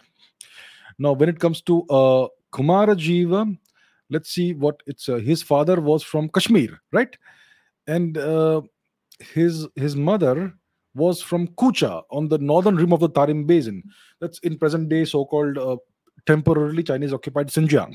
So his mother was from that region, but she obviously would have had some Indian ancestry as well, and his father was from Kashmir.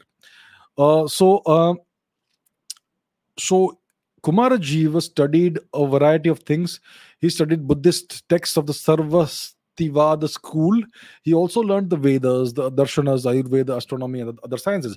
And these scholars who went to China would typically transmit all of this. But today it is all categorized under the umbrella of Buddhism by modern historians. Look at Japanese culture. The Japanese culture is a beautiful syncretic culture which combines Indian dharmic uh, Indian dharmic culture and the uh, Japanese traditional indigenous Shinto belief system, Shinto culture. And that's what Japanese culture is. Today, the Indian component is called Buddhism. But if you look at Japanese deities, the deities that are worshipped, you have Benzaiten, who is Saraswati, goddess Saraswati. You have Kangiten, who is Lord Ganesh, the god Ganesh, and you have the entire Indian Vedic pantheon represented in Japanese so-called Buddhism. So it's not just Buddhism; it's just the entirety of Dharma. You look at Thailand. Thailand is categorized as a Buddhist nation. They worship Kali there, they worship Ganesh there, they worship Shiva there, they worship all the various Indian gods there. I can show you evidence next time if you want, right? I can pull up various Instagram accounts of Thai people celebrating Durga Puja, celebrating Navratri, celebrating Ganesh Utsav. So it was Indian culture. It was Dharma that was propagated throughout Asia, not just Buddhism. But today's historians want to categorize all that as Buddhism, which is inaccurate and deceptive. All right. So yeah, so that's what happened. So that's my view about this. But this was done. The transmission and propagation of Indian culture throughout Asia and in westwards also was done primarily under two great empires: the Mauryan Empire, firstly, and then the Kushan Empire. The main the person who did it the most during the Mauryan era was the great Emperor Ashok, who transmitted mainly both the dharma to various parts of the world. So he sent scholars, dharma gurus, etc., to Greece, to Egypt, to the Western world. He sent such people to Central Asia, to Bahalik, etc., to Cambodia. He sent dharma gurus to Sri Lanka. He sent dharma gurus to Suvarnabhumi, which is Southeast Asia, Thailand, Burma, all that. All, the entire region. Then you had the great Emperor Kanishka, one of the greatest emperors of all time in India, and he is exclusively focused mainly eastwards China. So with every single, so he did a massive amount of trade with China, and every single trade delegation he would send to China, with that trade delegation he would send dharma gurus, scholars. And if you look at Kanishka's coinage, if you look at the entire coinage of Kanishka, they portray Kanishka as a Buddhist emperor. If you see his coinage, less than 5% of the coins have Buddhist symbolism on them, like the god Buddha, like Lord Buddha or whatever. The other coins have a variety of divinities, mostly Hindu divinities, and yet they call him a Buddhist emperor. So, our historians have been trying to deceive us.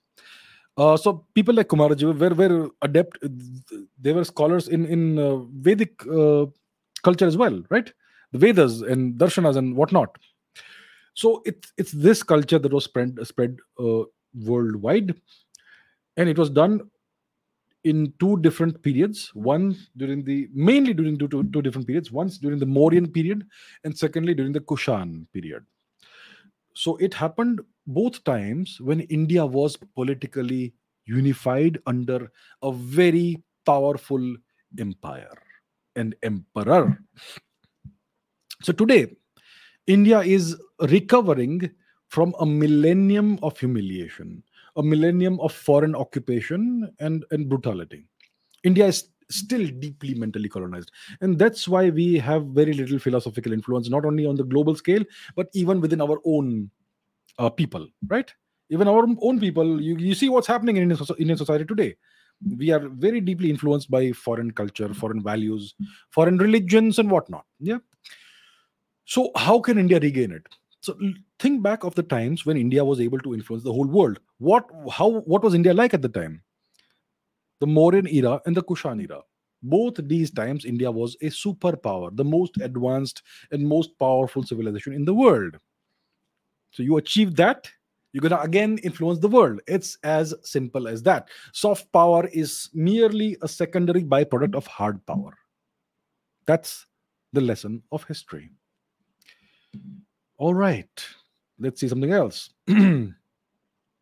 Pushkar Rai says, have you listened to the song by Marianne Faithfull? She moved through.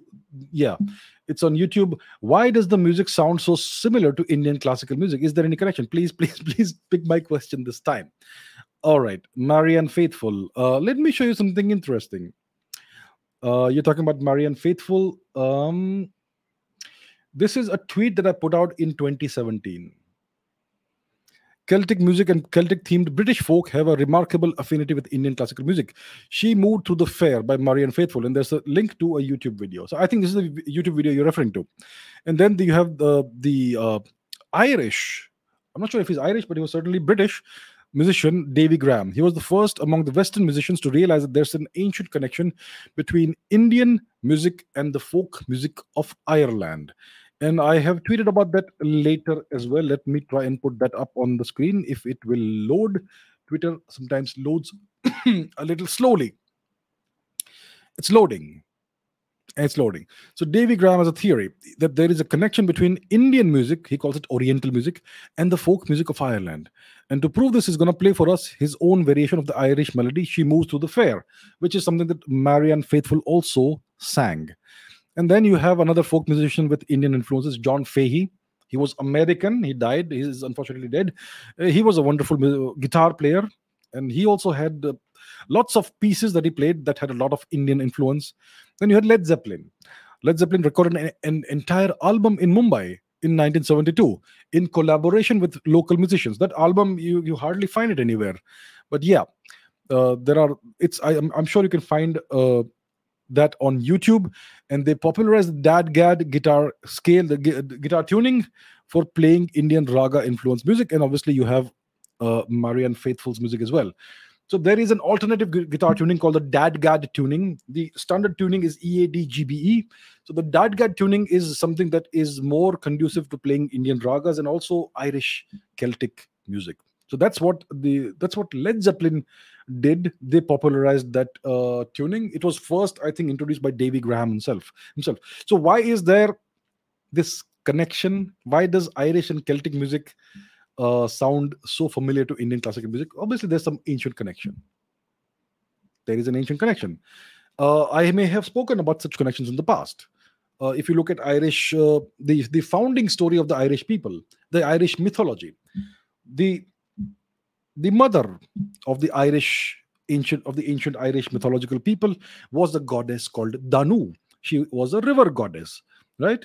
And the river goddess Danu appears in the Rig Veda as well, and the Rig Veda clearly comes before any founding of Ireland. So there's the connection. You know, it's an out of Africa. Sorry, it's an out of India migration that happened. God knows how many thousands of years ago, and you have an entire bunch of rivers in Europe that are named after the same god as Danu. You have the Danube, the Don, the Dnieper, the Dniester, the Dunajec, and so on and so forth. The Rodanu, which became the Rhone, and so many more, all across Europe. River after river after river named after the same ancient Rigvedic river goddess. So clearly there was a migration of ancient Indian people out of India westwards for whatever reason. Maybe multiple ways of migration, but yeah, one of them were the people who held goddess Danu in the highest regard. And yeah, so it all ended up in Ireland. And if you look at the genetics of Ireland, you do find the Indian origin R1A haplogroup in about 2 to 3% of Irish males, but you do find another haplogroup in 86%, I think, of Irish males, which is R1B, the sister haplogroup of R1A. And that haplogroup, what are the origins? It's still kind of not yet proven, but let our geneticists do the research and we will have the answers. All right. Okay, Dash Plays says, how can one nation avoid good times and weak people? So what's the thing? Strong people no. Hard times create strong people. Strong people create a strong nation. A strong nation gives rise to good times. Good times create weak people, and weak people create hard times. And then the cycle continues. Right? That's the imperial cycle. That's what you find in China. That's what you find in India. You have a period when you have an entire empire consolidated under a single emperor. The Mauryan era, the Kushan era, and so on and so forth. You have the Chola era, the Karkota era, and so on. And then you have times in which the nation is fragmented. It is divided into small kingdoms, which is the uh, good times and weak people and all that. And the past 1,000 years happened because we were caught at the wrong time when we were disunited. So how can a nation avoid such a situation? Good times creating weak people. Look at the US.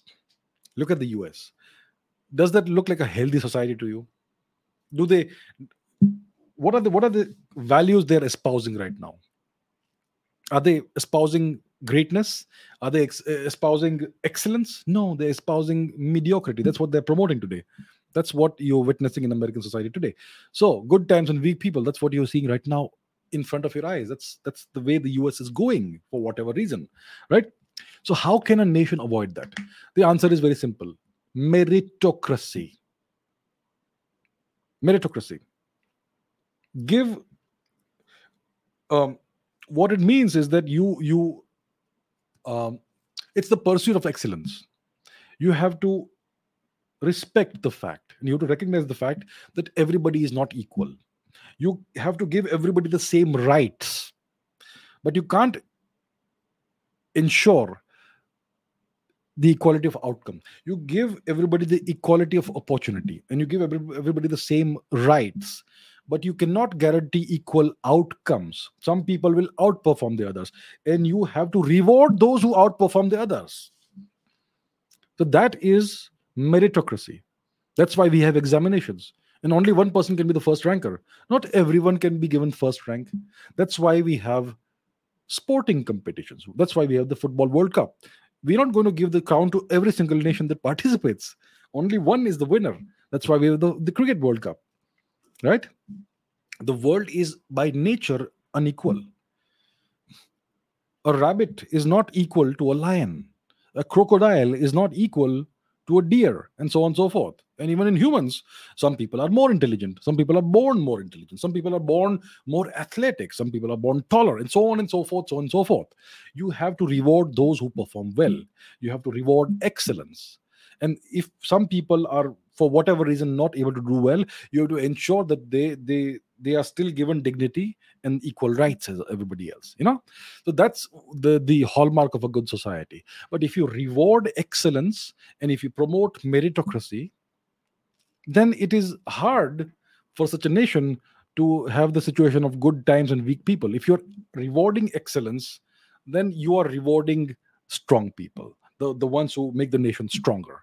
You don't do that at the expense of those who are unable to be that strong. You also give them dignity and equal rights, but you reward those who do well. And eventually every empire crumbles because of this problem, because they become too smug, that they think that they're the best, and they become overindulgent, and that's what gives rise to weakness. And at some point in time, there is a disintegration of meritocracy, and there is nepotism and all that comes in, and that's the problem. Yeah. So if you have the right system in place, then you can keep going on indefinitely, as long as you don't tamper with the system, the right system. And sometimes, whether you like it or not, wars are good for a nation, for keeping a nation strong. Sometimes it's like that. I am not a fan of war. I am not saying we should have wars.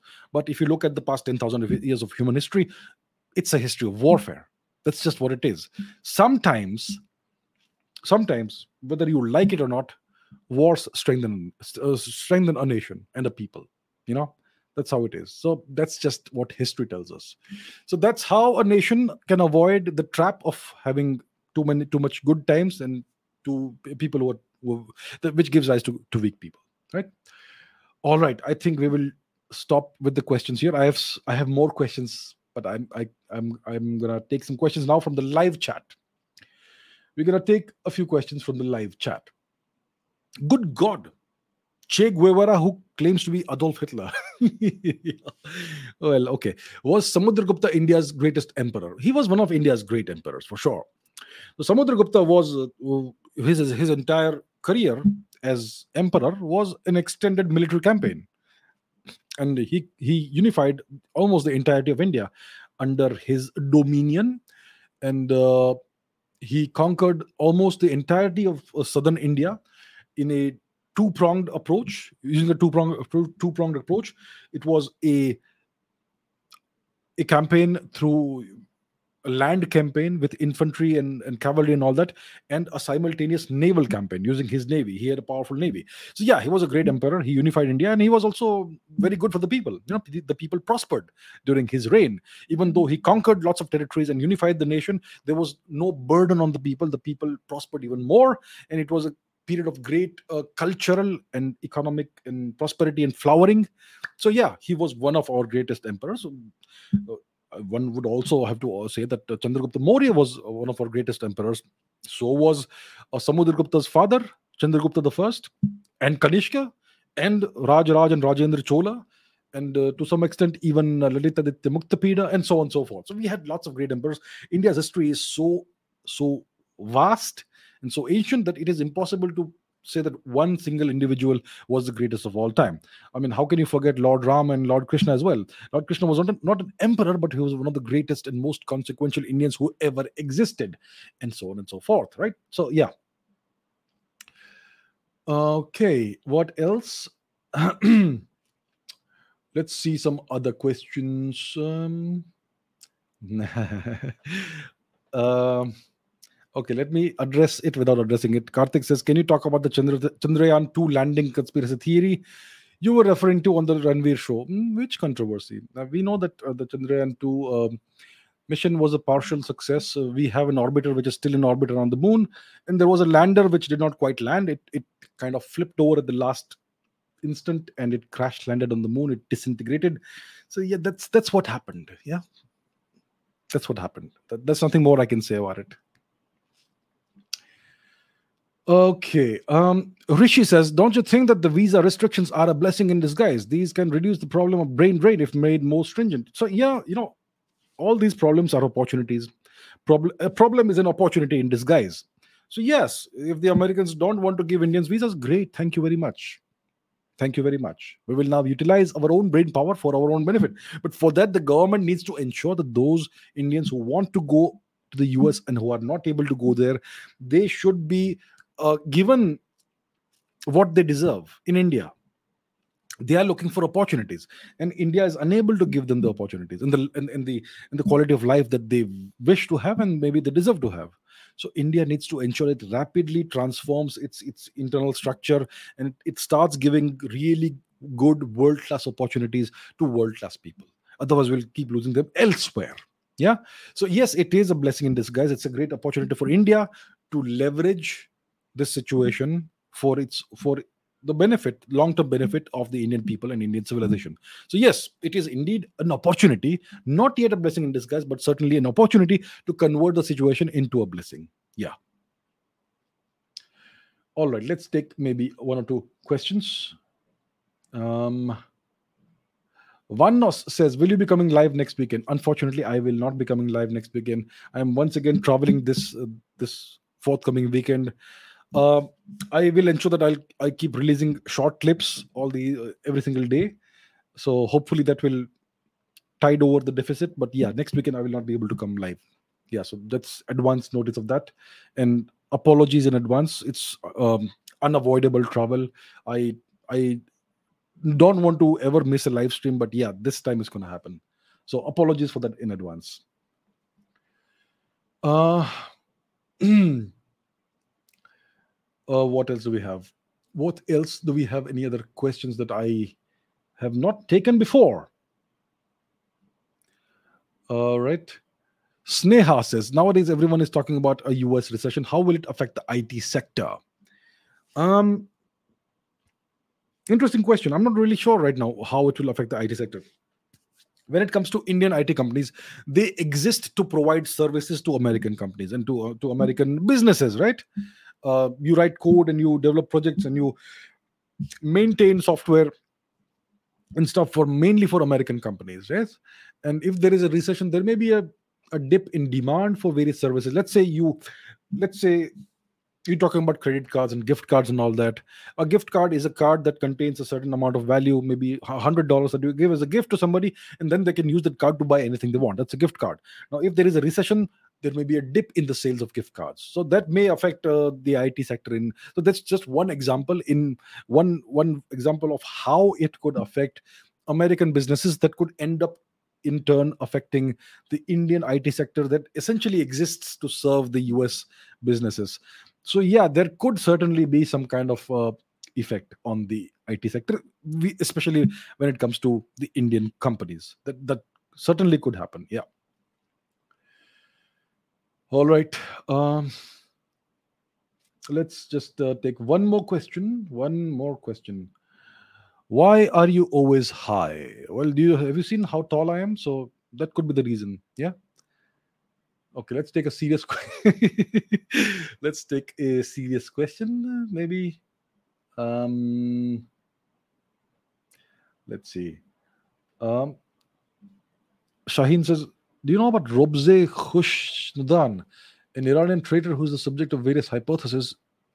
I've never heard of this person. No, very interesting. I've never heard of him. I will certainly look into that. Robze, is it a girl? Was it a lady? Not sure. Okay, I will certainly check it out for sure. Yeah, so that's something I was not aware of. Uh, okay, let's see one more question if we have something relevant. Manav Harish says, what's your opinion on the future of Indian leadership? I think the future seems to be quite bright. Yeah, The future of Indian leadership seems to be quite bright. Uh, one of the characteristics of a really good leader is that he or she ensures that there is a pipeline of more leadership. There are more leaders who are ready to replace him or her whenever he or she needs to step down. So a top class leader creates more leaders who will eventually act as replacements. And I think we are seeing that right now in the Indian leadership context. So I think the future of Indian leadership is bright. All right. With that, we come to the end of today's live stream. Thank you very much, my good friends, my dear viewers. Thank you so much for being on this live stream and for your viewership and for your support in whatever way. Thank you very much. I really appreciate it. And I will see you in the next live stream. Until then, take care and bye bye.